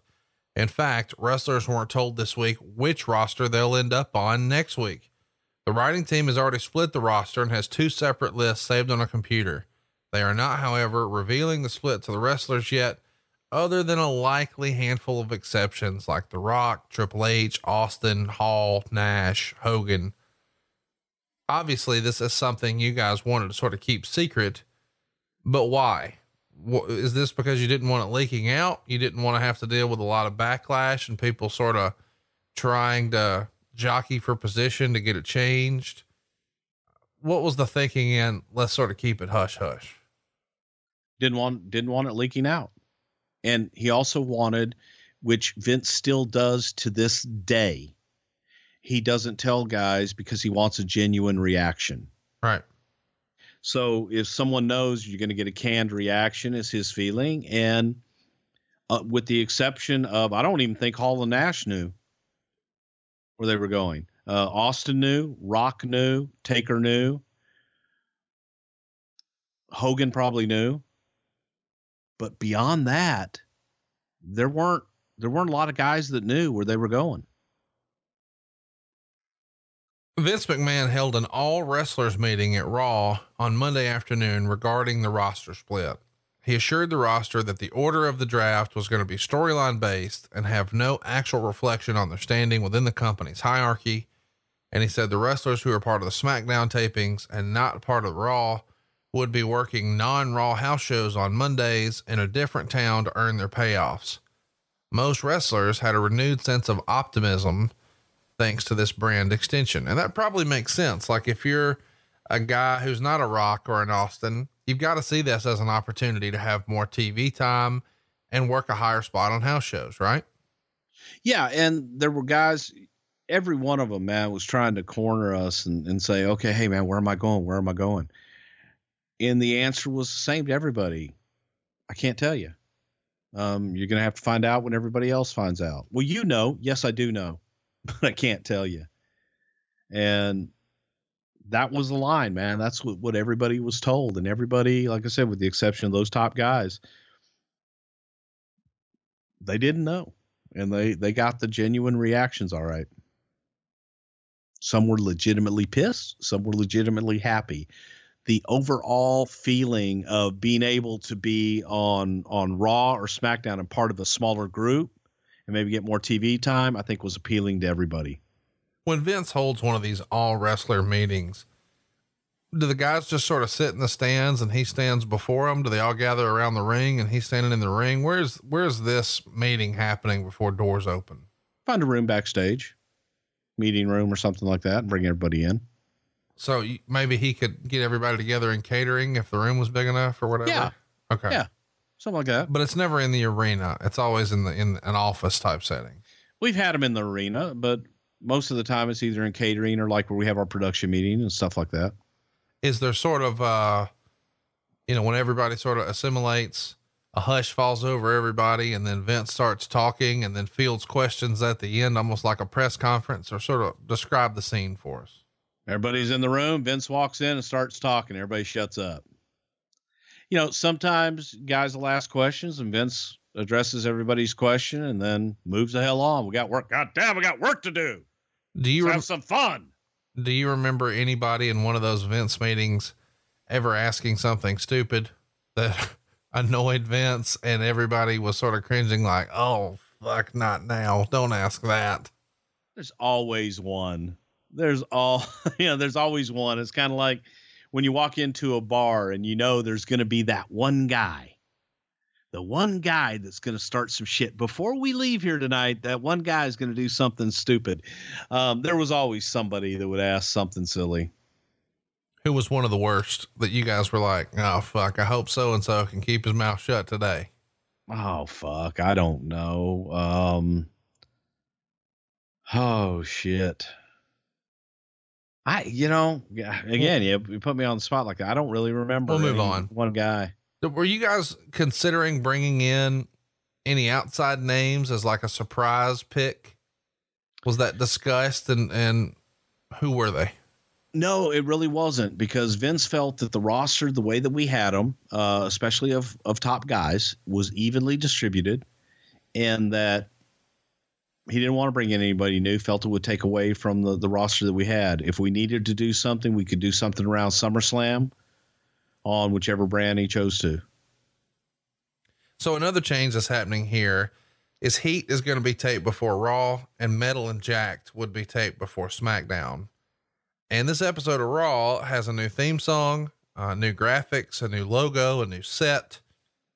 Was this always the plan? I mean, when did the set redesign and the graphic package and all that stuff, when was all of that set in motion? And was it always the plan to debut with a draft, or were you just sort of looking for a reason to roll all this out? Once we decided we were going to do the draft, Vince wanted new looks for everything, Raw and SmackDown both. So he wanted it ready to coincide with the draft, all new look, all new graphics, all new everything. So the draft had a little controversy before it even happened. Triple H wasn't in the draft, and the reason given was that he was wrestling that night, and Jericho's not in the draft for that same reason. Austin wasn't in the draft because he had a clause in his contract that prevented him from being drafted. So Austin seemed to somehow know before the draft was even announced that if he didn't want to be drafted, he could add that to his clause. What are your memories of that? And of course, this is all storyline. That's a crafty son of a bitch who've never had a draft before. Well, I'm going to put in my goddamn contract. Can't get drafted. Isn't that hilarious? In case one day Vince is sitting there. He's like, hey, I'm going to draft Stone Cold. Ain't happening. I mean, some silly add shit. on to that, Jericho and Triple H aren't it because they've got a match that night, damn it. Like, what? It just was, yeah. And Steve has to be on Raw. Steve is Raw. So, okay, then that's cool, because it would make sense if Vince gets first pick, you pick Rock, and that's a damn good choice. Your two biggest stars, Rock and Rock and Austin. So Flair comes out, next person he picks is Austin, right? Doesn't that make sense? Yes. God damn it, no. Why would Steve be in the draft? Okay, why would Rock be in the draft? Rock layeth the smacketh down, so of course he would have his contract so that if there ever is a draft, that he's got to go to SmackDown. Silliness ensues. It really is kind of ridiculous when you think about it. Trying to apply logic to an illogical situation there, pal. Okay, let's keep going here. Vince wins a coin toss to get the first draft pick, which I guess I can get behind, doing a coin toss. Then Taz would beat Mr. Perfect with the Taz mission in 1:53. It's nice to see Taz get a win. And Vince comes out to make his first pick. And as you said, he selects The Rock. And I guess that makes sense. I mean, SmackDown was literally something that The Rock said. So that's supposed to be The Rock show. And then we see a stat screen that shows all the info on The Rock. Whose idea was it to have like a graphic up there and list their stats, almost like it was the NFL draft? That's exactly what it was based on. And that is the draft that most people associate with drafts. So we wanted to be as official, it's a real draft, man. We got stats on everybody. Wouldn't you? Is that a Michael Hayes-ism? I think it was, I'm sure Michael was behind it a lot, but I think it was part of production and them coming back, making this look like a really slick produced affair. So then Rock comes out and Vince gives him some rules. Rock can't put his hands on Vince. He can't shove his foot up anyone's candy ass. He can't use the phrase, "it doesn't matter." It does matter to Vince, as Rock and Hogan have a lot in common, and fans call Vince an asshole, and Vince tells them to stop calling The Rock that. And he reminds everyone that he made Hogan, but he also made The Rock. He brought him into this world, and he can damn sure take him out. And Vince starts to leave before being stopped by The Rock, and he makes sure that, you know, he's done, and then says finally he's back at Penn State. And seeing as how this is Rock's very last Raw, he wants to go out with a bang. So he reminds everybody with some of his favorite Raw memories: the Rock and Sock connection, winning the titles, shoving Vince's face up Rikishi's ass. And he asks Vince if he really wants to take him away from all this. And of course, Vince tries to speak, and Rock shut it down and says it doesn't matter what he thinks. And he says Vince didn't make Hulk Hogan or The Rock. It was the people who made The Rock. So Rock got to be the first pick. Was there any debate about who the first pick should be, or is everybody sort of uniform? Hey, if we're not going to draft Austin, Rock's got to be it. That's simple. You know, there was nobody else. When you look at that roster, who the hell would you pick for SmackDown, you know? And it had to be The Rock. Start off with a bang. Is the idea in pulling Austin out to not upset The Rock? Because if you draft one or the other, no matter what, the other one's pissed. No, it was Vince's. Where the hell else would Steve go? You know, it's goddamn, he's Raw. He wouldn't be drafted. Stone Cold will not be in the draft. But if you're drafting everybody, why wouldn't he be in the draft? It makes no sense. You know, and even it was pitched with Triple H and Jericho that, all right, you know, if you still draft them, and whoever, you know, the loser, they've got to go to whatever show. The winner still is going to go to both shows. But no, it makes no sense. Why would they be in the draft? Frustrating sometimes. Yeah, it wasn't like a legitimate sports draft at all, but let's keep the ball rolling. Dave Meltzer would give your ad read right there 1.25 stars. You know what Dave Meltzer can give me? Blah. Blah. Been a subscriber for 21 years, man. I don't give a fuck. Stuff. You're the one wasting your money. No, our show's free. It is, but it's much more entertaining. But it's than it'll ever be. It's filled with Wrestling Observer news and notes. Yeah, a bunch of lies, and then I tell the truth. So Flair is walking in the back, and he comes out after a break to make his pick, and his pick is The Undertaker. But Taker doesn't seem happy, and he throws some stuff as he heads out. Inside Vince's office, Kurt Angle complains about not being selected first, and Undertaker walks in and says he couldn't believe Flair picked him, noting that Vince had assured him that Flair would not. And Vince vows to make it up to Undertaker in some way, and Taker gets in his face and says he better live up to his promise. Then we see Booker T and Christian beat Edge and DDP in 2 minutes and 11 seconds when Booker pinned Page. And backstage, Angle talks Vince into making him his second pick. And then Angle hugs Vince, but reiterates that he should have been his first pick. So Flair walks on stage and picks the NWO with his second pick. Help me understand here, Bruce. How was an entire faction drafted as a single pick? It comes out as Kevin Nash, Scott Hall, and X-Pac. Damn it, pal. Where one goes, the other follows. You gotta recruit them both. You gotta draft them both.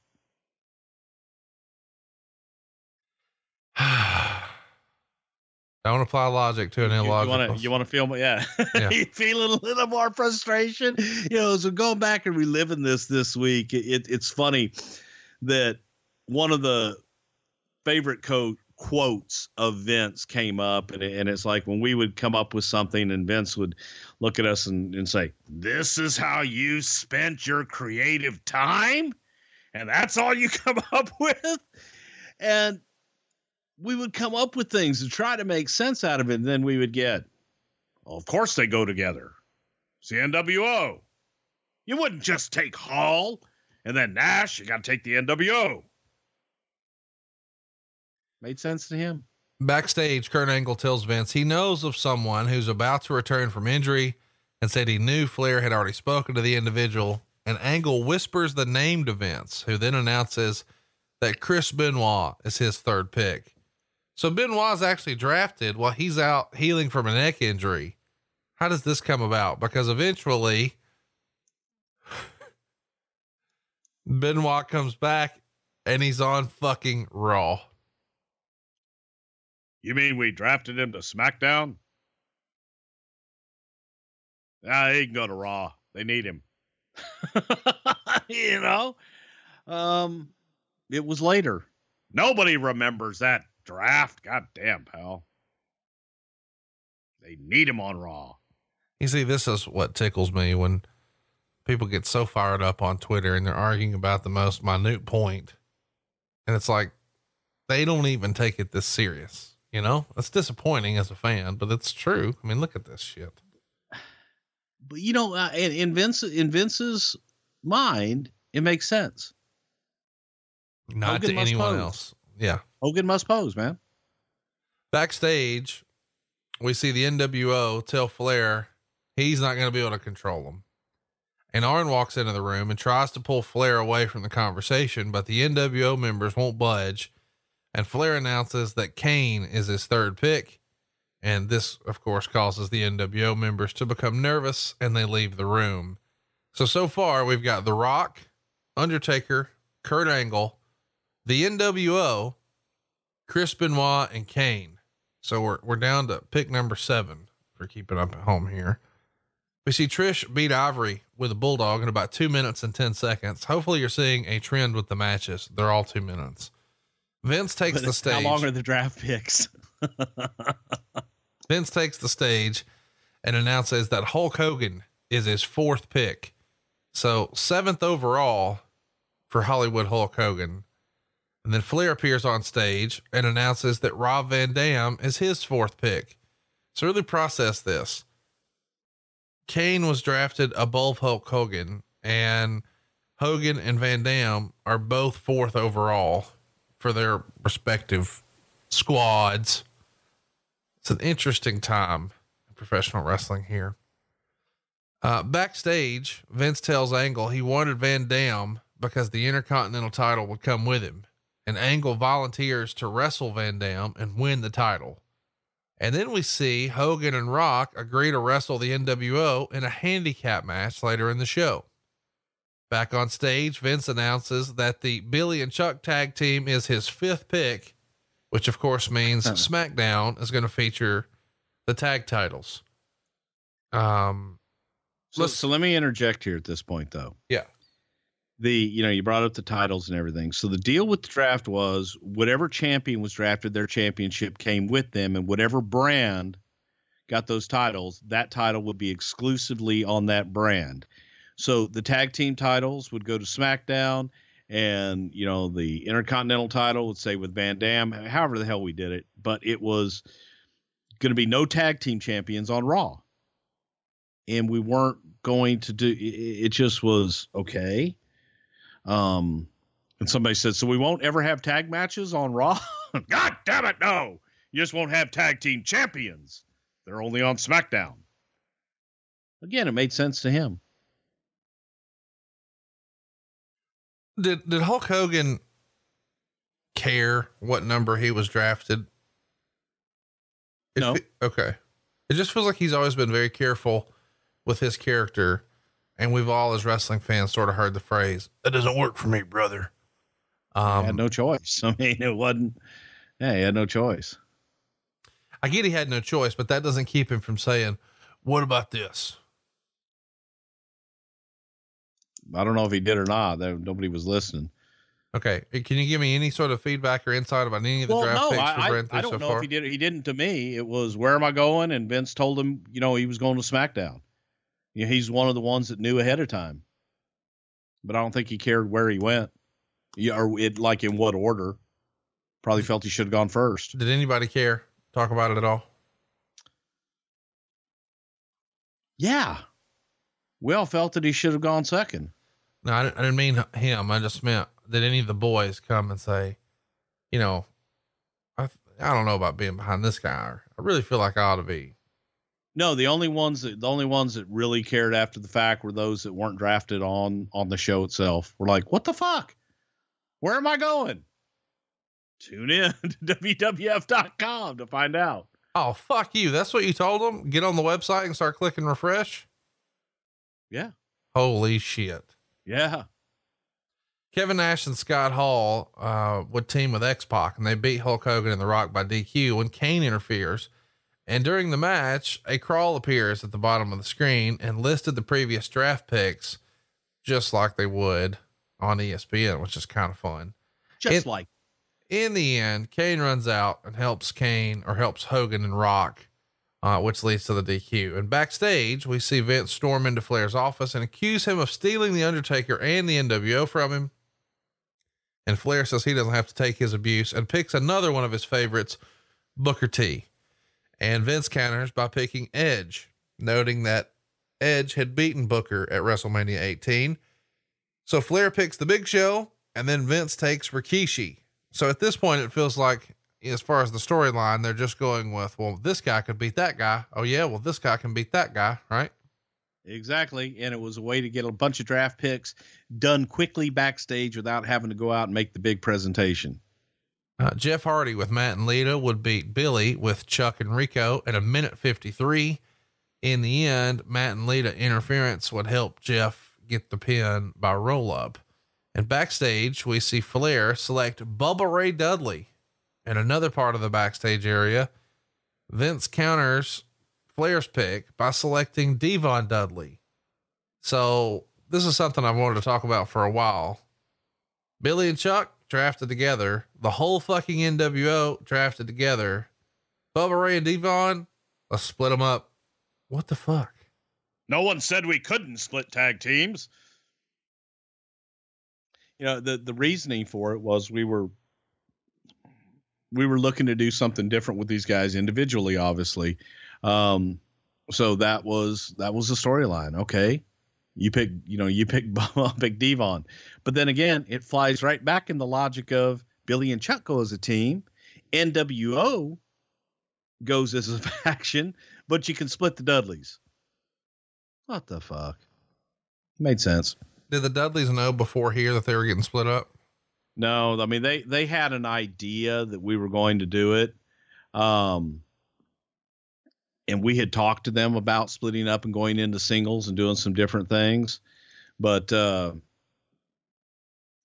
yeah, no, nobody knew. So it was a shocker to them. How was that met? With a what the fuck? And then you start explaining, okay, here's the ideas that we have, and we're looking to do singles with you guys. Feel that you guys have more of a future if you go into a singles run for each of you. And it's kind of, you're at that point. What do? You're in it.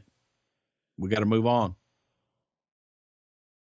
Who in the back amongst the writers, the office, believed that the Dudleys were better as singles than tags? I did, for one. I actually thought that both would prosper as singles. I thought both of those guys were really good in their own right. And I thought Devon, being in a tag team, relied on Bubba, and I thought Devon cut some damn good promos back in the day of, the old Dudley boys and stuff. I loved Devon's promos.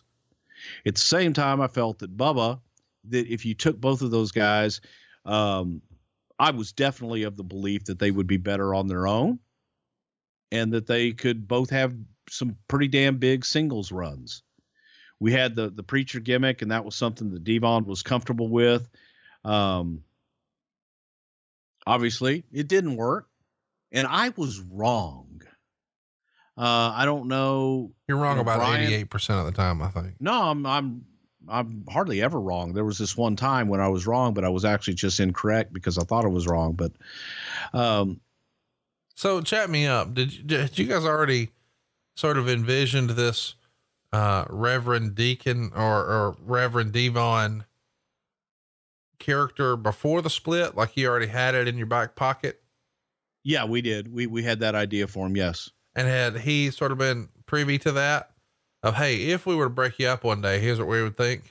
We had been talking to them about breaking up, and we had been talking to them about singles runs and different things. And I, in particular, did speak to Devon about it. Yes. So they're not really surprised that it happened, but maybe they weren't expecting it to happen here. They were surprised by it because, again, when we were talking about what ifs and talking about different characters and what would you feel comfortable in, they didn't know, hey, we're doing this at the draft and this is what we're going to do. Why did Bubba keep the gimmick and Devon became a preacher? I wanted something different for Devon. And he was receptive. Yes, very much so. Was Bubba relieved he didn't have to become a priest? Devon didn't become a priest. He was reverend.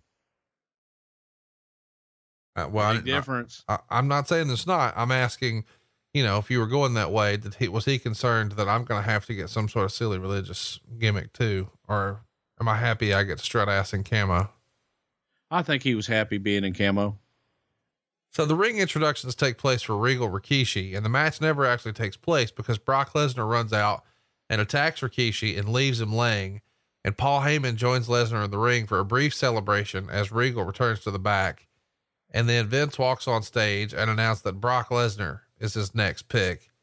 And Flair walks out and says, it wasn't your turn. And he selects Lesnar instead. And Vince tries to trade Flair his next two picks, but Flair refuses. So Vince picks Mark Henry, claiming he had just as much potential as Lesnar. And then Flair picked William Regal, which Vince followed by picking Maven and the hardcore title. And Flair picked Lita as his final pick. And then Vince and Flair closed the draft segments by arguing over which group Austin would wrestle for. Chat me up about Maven.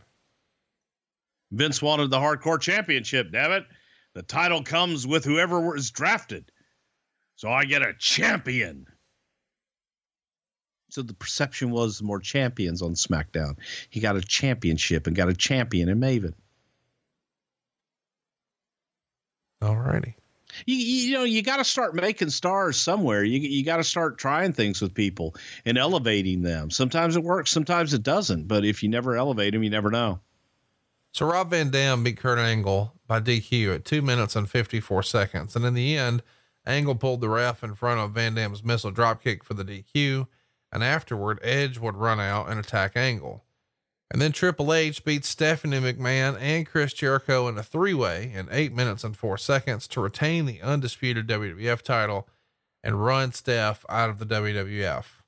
Late in the match, Triple H and Jericho simultaneously hit one another with title belts, and Steph tried to pin both wrestlers, but they kicked out. Triple H came back with a sidewalk slam on Steph for the win. And afterwards, two security guards dragged Steph from the ring as Triple H led the crowd.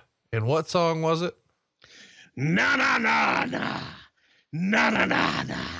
Hey, hey, hey, goodbye. Or as Jim Cornette says, na na na na, motherfucker, goodbye. Jericho wrote this about the draft in his book. Vince decided he wanted to split the WWE into two separate brands and run them independently. In essence, he was creating his own competition. He booked a draft on Raw to decide who would stay and who would go to SmackDown. Everybody would find out what show they would end up on that night, except me. I was ineligible to be drafted because I was in a handicap match with Stephanie against Triple H, where the winner would become the undisputed champion and work on both shows. I knew I wasn't going to be winning the match and the title, but nobody would tell me what show I was going to end up on. When I asked Brian, he told me I would have to wait until they posted the complete draft results on WWE.com after the show. It was the most ridiculous thing ever. And to make matters worse, I had to start driving as soon as I finished and had no access to a computer. So I was forced to call Lenny in Vancouver to find out where I was going to end up. In essence, I found out my fate at the same time all of you did. So Jericho's pretty perturbed by this. Do you remember anybody else being really unhappy with the way that sort of played out and they had to go to the website? What was the feedback you got from anybody else you can mention? Yeah, I mean, guys were pissed. Guys were upset. Okay, why can't you just tell me? Show's over. I mean, it's going to get out on WWE.com any minute now. Just tell us. And that was a mandate. That's what Vince wanted. Vince wanted guys to find out like everybody else did. Silliness. I didn't get it. And especially somebody like Jericho. He should have known where the hell he was going before he had, he should have been one of those guys who was top guy knowing where the hell he was going at the end of the night. And sometimes I think mandates can go just a little too far and taken too literally, but people do what they're told. I did what I was told. I didn't tell anybody. Wasn't my place. If you really want to know, go ask Vince. So it was announced, of course, that Triple H, being the undisputed champion, he's available to both shows. And Jazz, the women's champion, she's available to both shows. Of course, Jericho winds up going to SmackDown because Raw has Hunter going back and forth, but he's going to be on Raw most. And then the March 25th edition of the draft rating would come out, and it was a 5.4, only 0.1 higher than the previous week, which was the Monday after WrestleMania, but that did a 5.3. And SmackDown later that same week drew just a 3.7, which was down from 4.3 the prior week. Overall, the Raw rating went up, but just a little bit, but SmackDown went way down. Overall, would you classify this as a success? Was Vince happy with the way the draft came off? Very much so, because I think historically that next week after WrestleMania, the night right after WrestleMania is usually a big night. People want to get the results for WrestleMania. But the next week, it would fall back to whatever normalcy it was before the whole WrestleMania push. And so, yeah, it's considered a success that we kind of maintained and kept people for another week, but then it went back to where it was. Let's run through the rest of the picks.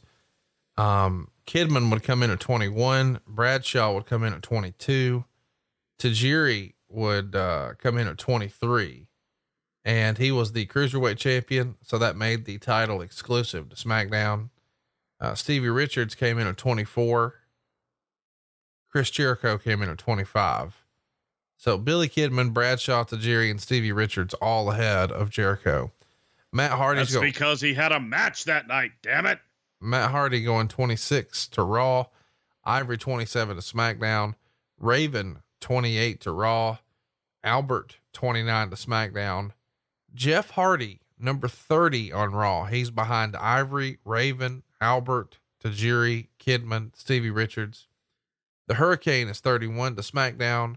Mr. Perfect is 32 to Raw. Al Snow is 33 to SmackDown. Spike Dudley going to Raw at 34. Lance Storm going to SmackDown at 35. D'Lo is at 36. What a number this is. 37 is SmackDown. He's behind Spike Dudley. Sean Stasiak comes in at 38, just one behind DDP. Then Tori Wilson, Terry, Scotty 2 Hotty, Jacqueline, Stacy Keibler. Goldust is falling all the way down to number 44 to Raw. Christian is right after him at 45 on SmackDown. Trish Stratus is 46 on Raw, behind Terry and Jacqueline and Stacy Keibler and Ivory. Test is 47. Just Incredible is 48. Farouk is behind Just Incredible at 49. Then Bossman, Taz, Tommy Dreamer, Hardcore Holly, Crash Holly, Val Venus, Mighty Molly, and Perry Saturn is number 57. So the first 20 picks are live on Raw and TNN. Picks 21 through 57 are over at WWF.com. In hindsight, thumbs up, thumbs down, thumbs in the middle.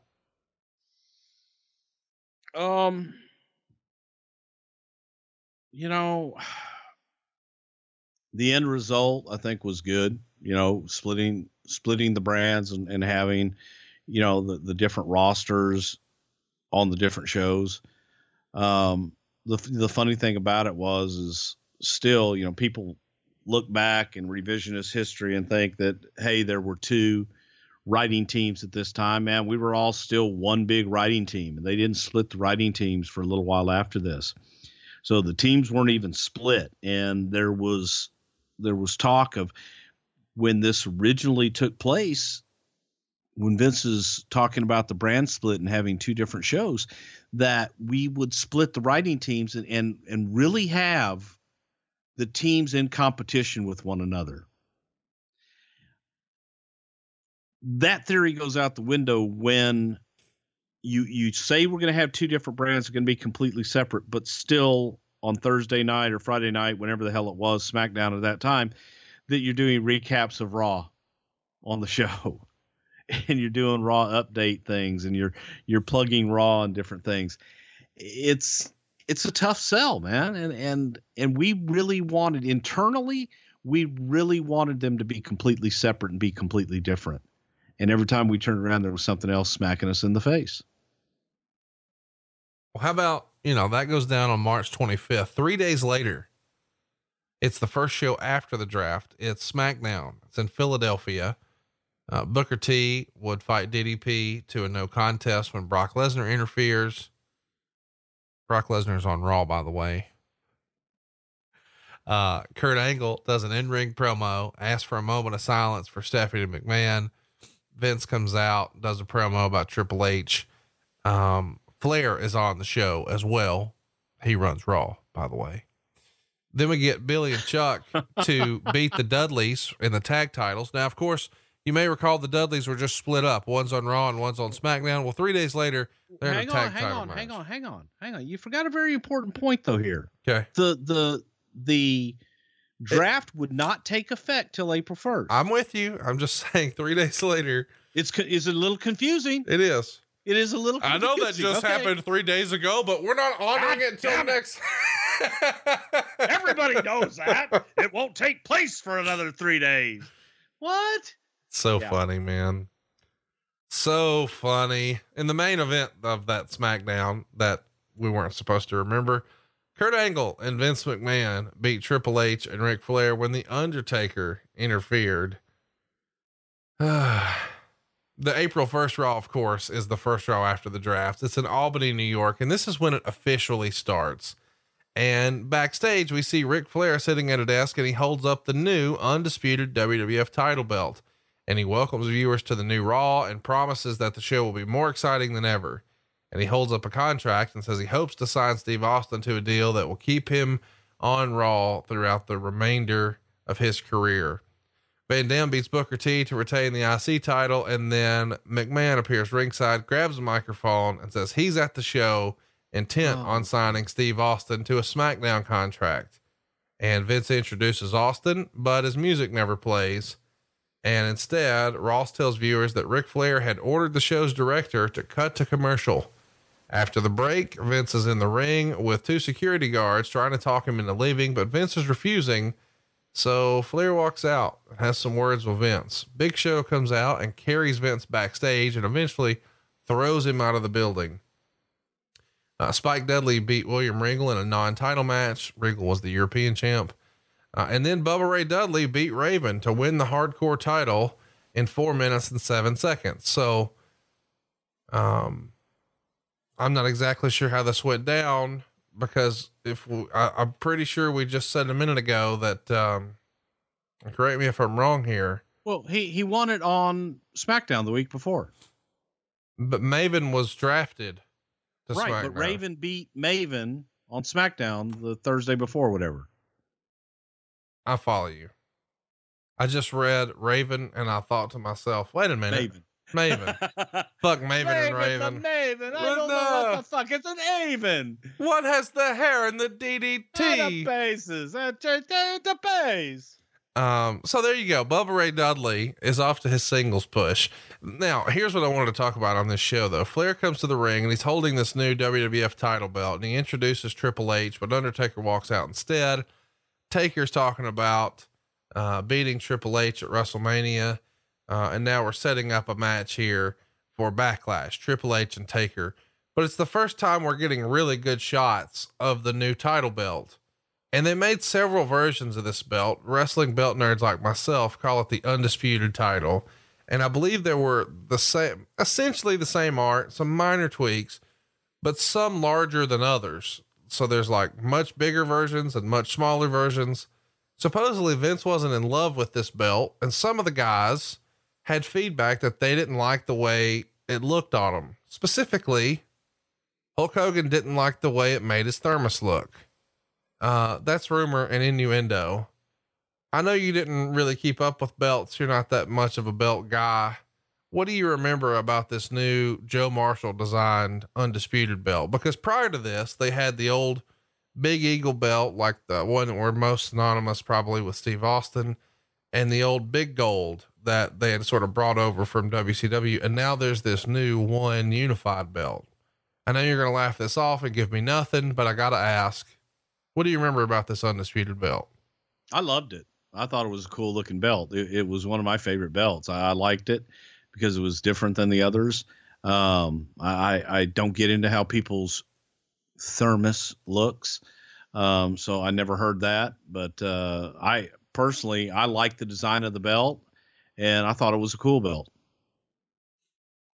Our old friend, Belts by Dan, may or may not have some artwork he can tweet out this week, that we will try to get up on our Pritchard Show Instagram.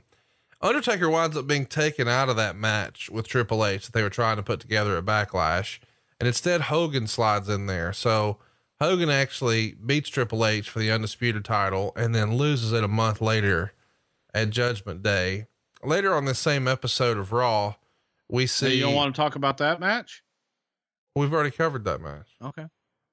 Trish Stratus beat Terry in a paddle on a pole bikini match that goes 1 minute and 18 seconds. Bruce, I'm curious, what's your favorite paddle on a pole bikini match? It was probably the one in Mid-South between Missy Hyatt and Dark Journey. We also see Kane beat X-Pac. And then backstage, security allowed Vince to come back in the building, and Flair's in the ring, and he introduces Austin. But Vince comes out instead and cuts a promo on Flair. And eventually Austin comes out and teases he's going to sign with Vince before telling him April Fools, and he gives Vince a stunner. And Flair starts to celebrate too much, so Austin gives him a stunner, but then he does sign Flair's Raw contract to end the show. So now we've got SmackDown with Rocky and Raw with Austin. And this was during the time that Austin's going to go home after WrestleMania, and there's discussion that maybe there's some problems brewing with him and Vince. He wasn't really happy with the way the Scott Hall positioning was, or his match with him, or whatever you want to call it. How do you recall that relationship at the time, and how did they sort of put the band back together? Because he's leaving again in just a couple of months. So it's got to be contentious here. Well, you stole the word from me. It was contentious. And you'll hear a lot of guys say over the years, you can go in with a game plan with Vince McMahon. You're going to go in, give him a piece of your mind. And by God, I'm going to tell him this, I'm going to tell him that. And you walk out of the room and thinking, I'm now doing everything that I swore I wasn't going to do when I walked in there. And you're happy about it. So that was the relationship at that time. And Vince, they were back. Everybody was hunky dory, but there was still a little contention there. And Steve was unhappy. And did you feel like, maybe not you, was the overwhelming sentiment in the office that but Austin was sort of tough to deal with and tough to do business with and not in the right frame of mind? Or did people really see his side of things? Well, he had a definite side of things, and for some people, they might've viewed him as being tough to deal with, but I always viewed it as he let you know where he stood. He let you know what was on his mind. And I like that, because then you're not second guessing. You're not trying to read the tea leaves, so to speak. So if that's tough to deal with, then he was tough to deal with. But for me, I was fine with it. What was the locker room morale like in the fallout of the draft? Do you remember anybody being vocal and being unhappy? For the most part, I would say that the morale was actually pretty good because there was new hope and there were new slots and guys that hadn't been working on TV are all of a sudden working on TV, and they're coming to them with ideas, and everything in a lot of respects was feeling new for the talent. And I think that they saw for the first time in a long time opportunity in a I don't want to say a smaller pond, but maybe a bit, less fish in a bigger pond. If that makes sense. Do you think there was any sort of consideration when you guys were sort of splitting up the rosters about who likes to ride together, that sort of thing? Talked about it and Vince didn't care. So I know a lot of people may not know what we're talking about right now, but sort of behind the scenes, not on camera, not storyline wise, not house show matches, in real life, guys were better friends with some than others. And so rather than everybody just traveling by themselves, living on the road can be hard. So why not develop a friendship and have sort of a battle buddy? You've got somebody to go work out with, somebody to eat with, somebody to ride up and down the roads with. If you want to, somebody to double up on a room, you can cut down expenses, et cetera, et cetera. And people sort of become creatures of habit. But when you've got a draft like this, some of those, little allegiances are split apart, and now people are sort of left on their own, and now they don't have their old traveling companion, and they've got to sort of find a new one. Do you remember, since Vince says, I don't care, and I get that because he is trying to put the best product forward, but he does have to sort of keep everybody, I don't know, motivated, happy, whatever, or at least has to consider it. Do you remember there being any sort of backlash or fallout about, God damn it, I've been with this guy for 6 years and now we're not even on the same fucking loop? Bummer. And that was Vince's reaction to it. He didn't want to hear it. We brought it up in the beginning, and I forget if, I don't know if it was this one, but in subsequent drafts, where there were couples together and Vince wanted them on separate brands because he felt one was stronger on the other brand. He didn't want to hear it. And we were told, do not consider it. This is, strictly creative. It's strictly, what we're doing for TV and what's best for business. And if some guys, they're buddies and they travel together and that's what they've always done, they'll find new buddies. They'll find new friends. They'll find new people to travel with. It'll be good for them. Did anybody come to Vince or anybody in the office and ask to be with whoever they were dating with? Like ahead of time? Like I know we talk about, sort of kayfabe storyline wise with somebody like, I really want to be drafted number 1 or whatever, blah, blah, blah. But did somebody come and say, man, I've really got to be with this person because our relationship is not going to work out and my life's going to be a fucking mess if she's not here to sort of keep an eye on me and keep my shit together? I think that Matt and Lita did before the draft, and just said, hey, where are we going to end up? Are we going to be together? And the answer was, I don't know. I don't know if they talked to Vince or not, but once they kind of got the lay of the land that, guys, you can ask, but asking may hurt your cause more than help it. So leave it alone. Let the cards fall where they may. That's what I was going to ask. Is it feels like sometimes Vince wants to do shit just to do shit, which is why, whenever JR is in Oklahoma, he's kissing somebody's ass or whatever the case may be. Was there a conversation with, let's just run a social experiment. Let's see what the fuck happens. No, I mean, it really wasn't. And he really looked to separate that shit. Didn't want to hear it because he did not want it to cloud his decision-making. In the end, Raw winds up with the Intercontinental title, the European title, and the Hardcore title. Was that something you guys didn't think about ahead of time? No, we did. And, SmackDown got what, the US title, and the tag team titles, and just,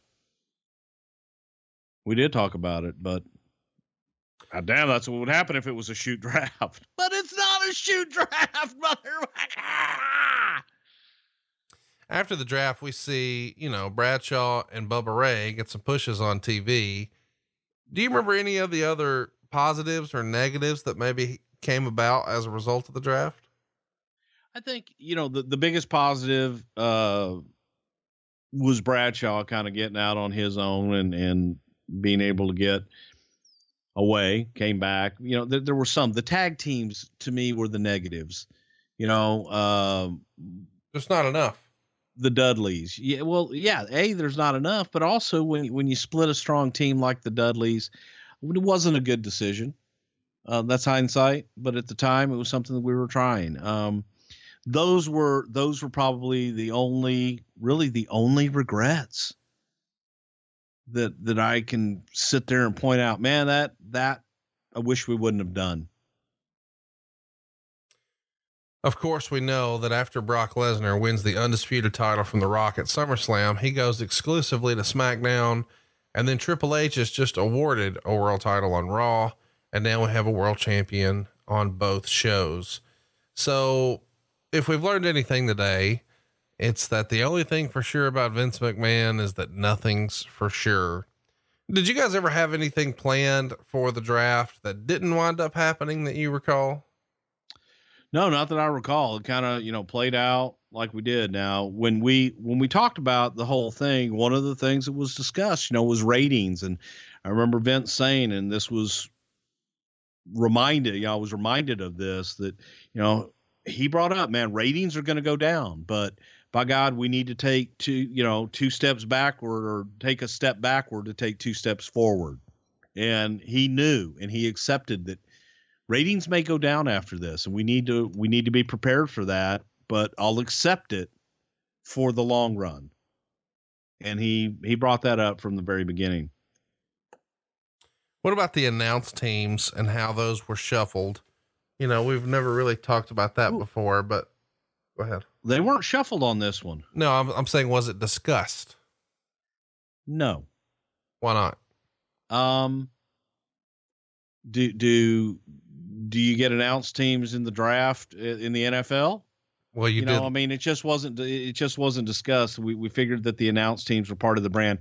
It didn't get discussed until Vince thought it would be great to throw the announcers and everybody into the draft. It's just funny to me that, you say things like, would the NFL do that? But then the NWO got drafted together. So I would love for them to be like the Dallas. He's a quarterback. He's got to bring his center. The Dallas Cowboys select the offensive line from Iowa. Like, what the fuck? I need somebody to do that this year during the draft. It's, if I take the quarterback, I got to take his center too. They're used to each other. God damn, he likes the contour of his ass that fits. My gosh. Well, listen, let's get to some questions, and I want to do this sort of rapid fire with you right fast. We've got a lot of questions coming up, but I do want to remind everybody that we've got some tremendous shows coming your way.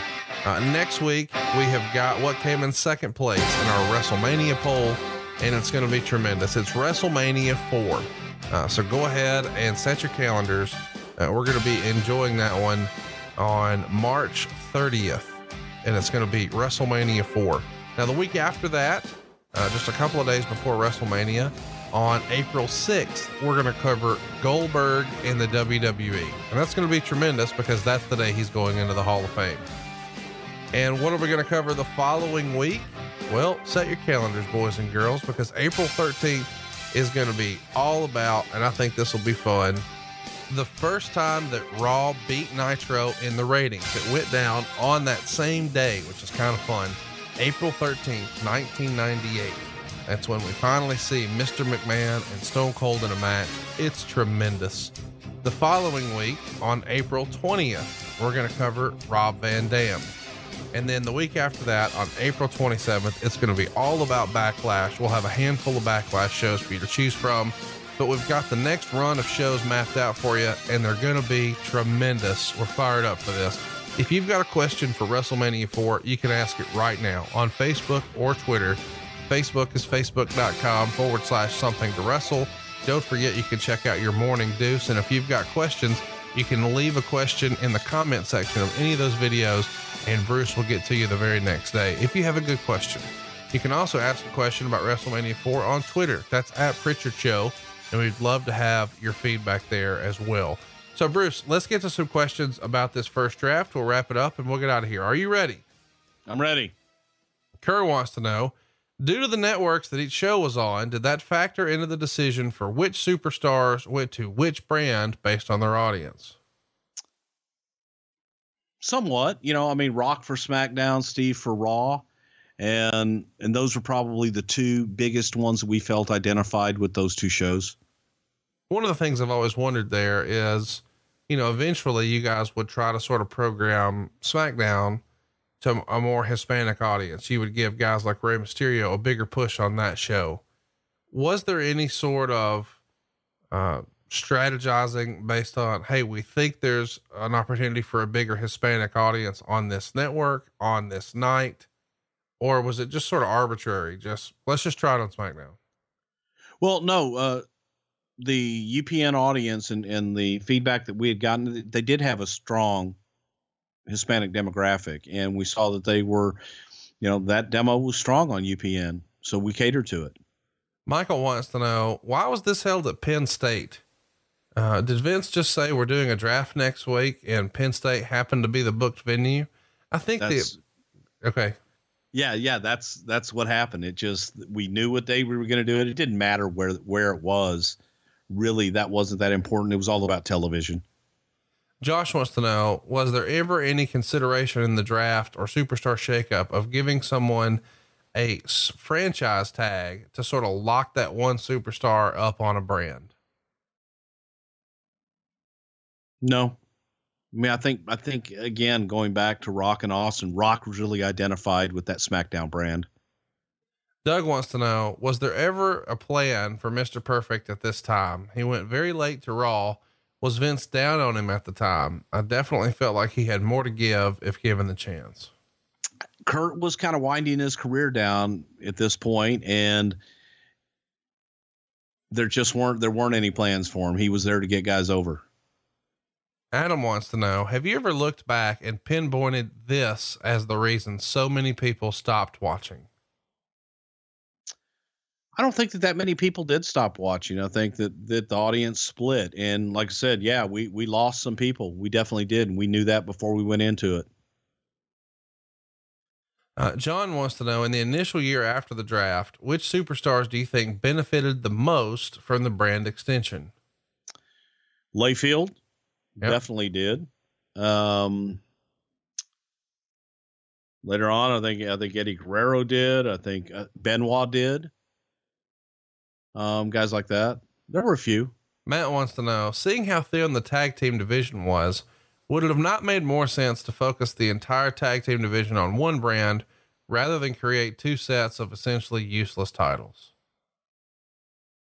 We did. The tag team title was only on SmackDown. There was no tag team title on Raw. Well, eventually there was. Eventually, yeah, but in the beginning we didn't. Taylor has a great question.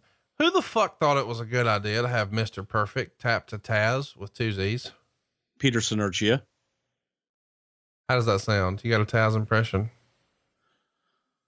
Bro, what the fuck else is he gonna do? Andrew wants to know, was there ever any consideration to bringing in developmental prospects as a televised draft pick as a means to launching them? I think that's a pretty good idea. You could have had a quote unquote rookie and showed his stat line, and Vince or JR used his old blue chipper line that he used with The Rock. Any consideration for that ever? That's a great idea. We had talked about different times of being able to take some of the developmental television and spotlighting some different talent from time to time and bringing them in that way. But just wasn't Vince was of the belief, when you bring someone in, if you bring someone in as a star and as a main eventer, then that's how people will perceive them. And you got to bring them in on top and in that role from the very beginning. And then that's how people will always see them. If they see them, grow, then they're always going to remember them in that way. I don't subscribe to that because I look at guys like Randy Orton. Yes, Randy went to developmental, but when Randy came in, man, he was that blue chipper. And people have seen Randy Orton grow into this mature talent. You know, a lot of guys, The Rock, I think people want to see him grow and progress. Vince just feels that makes him less than. Chris wrote, I've heard that the SmackDown roster was stacked because the feeling was, since it's a taped show, it has to have the better talent. Any truth to this? I think people would argue that. Chris wants to know, if WCW had more prominent wrestlers come over when it was purchased, would WCW have replaced one of the two main brands? It feels as if the brand split was destined to be WCW. Yeah, that was the idea of buying WCW. Nathaniel wants to know, looking back now, who do you think had the better roster? SmackDown. For me, the roster I wanted to work with was probably SmackDown. Jim wants to know, was there any jealousy or heat from the ladies roster about Lita being the only female picked during the live portion of the draft? Not that I remember. Paul wants to know, what do you think was the best thing to come from this first draft? Just getting the brand split and allowing more people time that wasn't available beforehand. Colby wants to know, who would Bruce consider to be the biggest draft bust of the first draft? Unfortunately, Devon. Chris wants to know, who got mad at their kayfabed draft number? Anybody? I don't know if anybody did. Andre wants to know, which superstar hated switching brands the most? Ooh, that's a good question. Damn. I don't know that anybody did per se. I think that, initially there were those that felt not being on Raw on the live show was less than, but I don't know that anybody was really upset about where they ended up. Well, and I don't think you're going to be upset with where you end up. If you go subscribe to our YouTube channel right now, we need like 1,500, maybe less by the time you hear this, to click that subscribe button. It's free to subscribe. Eventually, all the archives are only going to be on YouTube. So there's a little pro tip for you.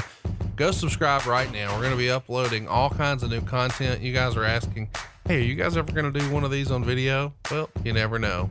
But I do know that we're going to get you a bonus show. When we get to 20,000 and we're like 1,500 away, that's all we need. We're going to give you a bonus poll, and it's some of the biggest shows in history, man. We'll do watch along, and that's going to be the first time we've done that with a full 3-hour show, and it will be tremendous. Survivor Series 1991, SummerSlam 1991, Royal Rumble 1992, and WrestleMania 8. I am looking forward to this. I think it will be a phenomenal show, and you guys get to pick which one we cover. And all you've got to do is go click the subscribe button. It's absolutely free at youtube.com/something to wrestle. Bruce, we've got one final question here that I missed a minute ago in the format. Do you got time for one more question? No, out of time. Hey, for this one time. Okay. Are you ready? Okay. Hypothetically, you know where I'm going with this. If Dave Meltzer is a big turd, who's done it better? If he's a what? I know you're saying you got to discount everything he says and he's fake news and he's terrible at his job, blah, blah, blah, blah, blah. Who's done a better job than Dave Meltzer? If Dave is the worst, who is the best? None of them are. They're all not equal scumbags in my viewpoint. It's not an answer. Yeah, that is my answer. But if we wrestling fans, like myself, because I'm a fan, if we're looking for some insight, you know what? I'm happy you like him and you can like him and I can hate him. It's America. That's what we do. And we're going to do what we do for you next week right here on Something to Wrestle With. You got anything? Fuck Dave Meltzer. I knew you were going to do that. Bruce Pritchard. By the way, I've been subscribing to WrestlingObserver.com for like 21 years. You all lies. It's a great value. WrestlingObserver.com. No, dude. Yeah, that. Roll Tide. Never.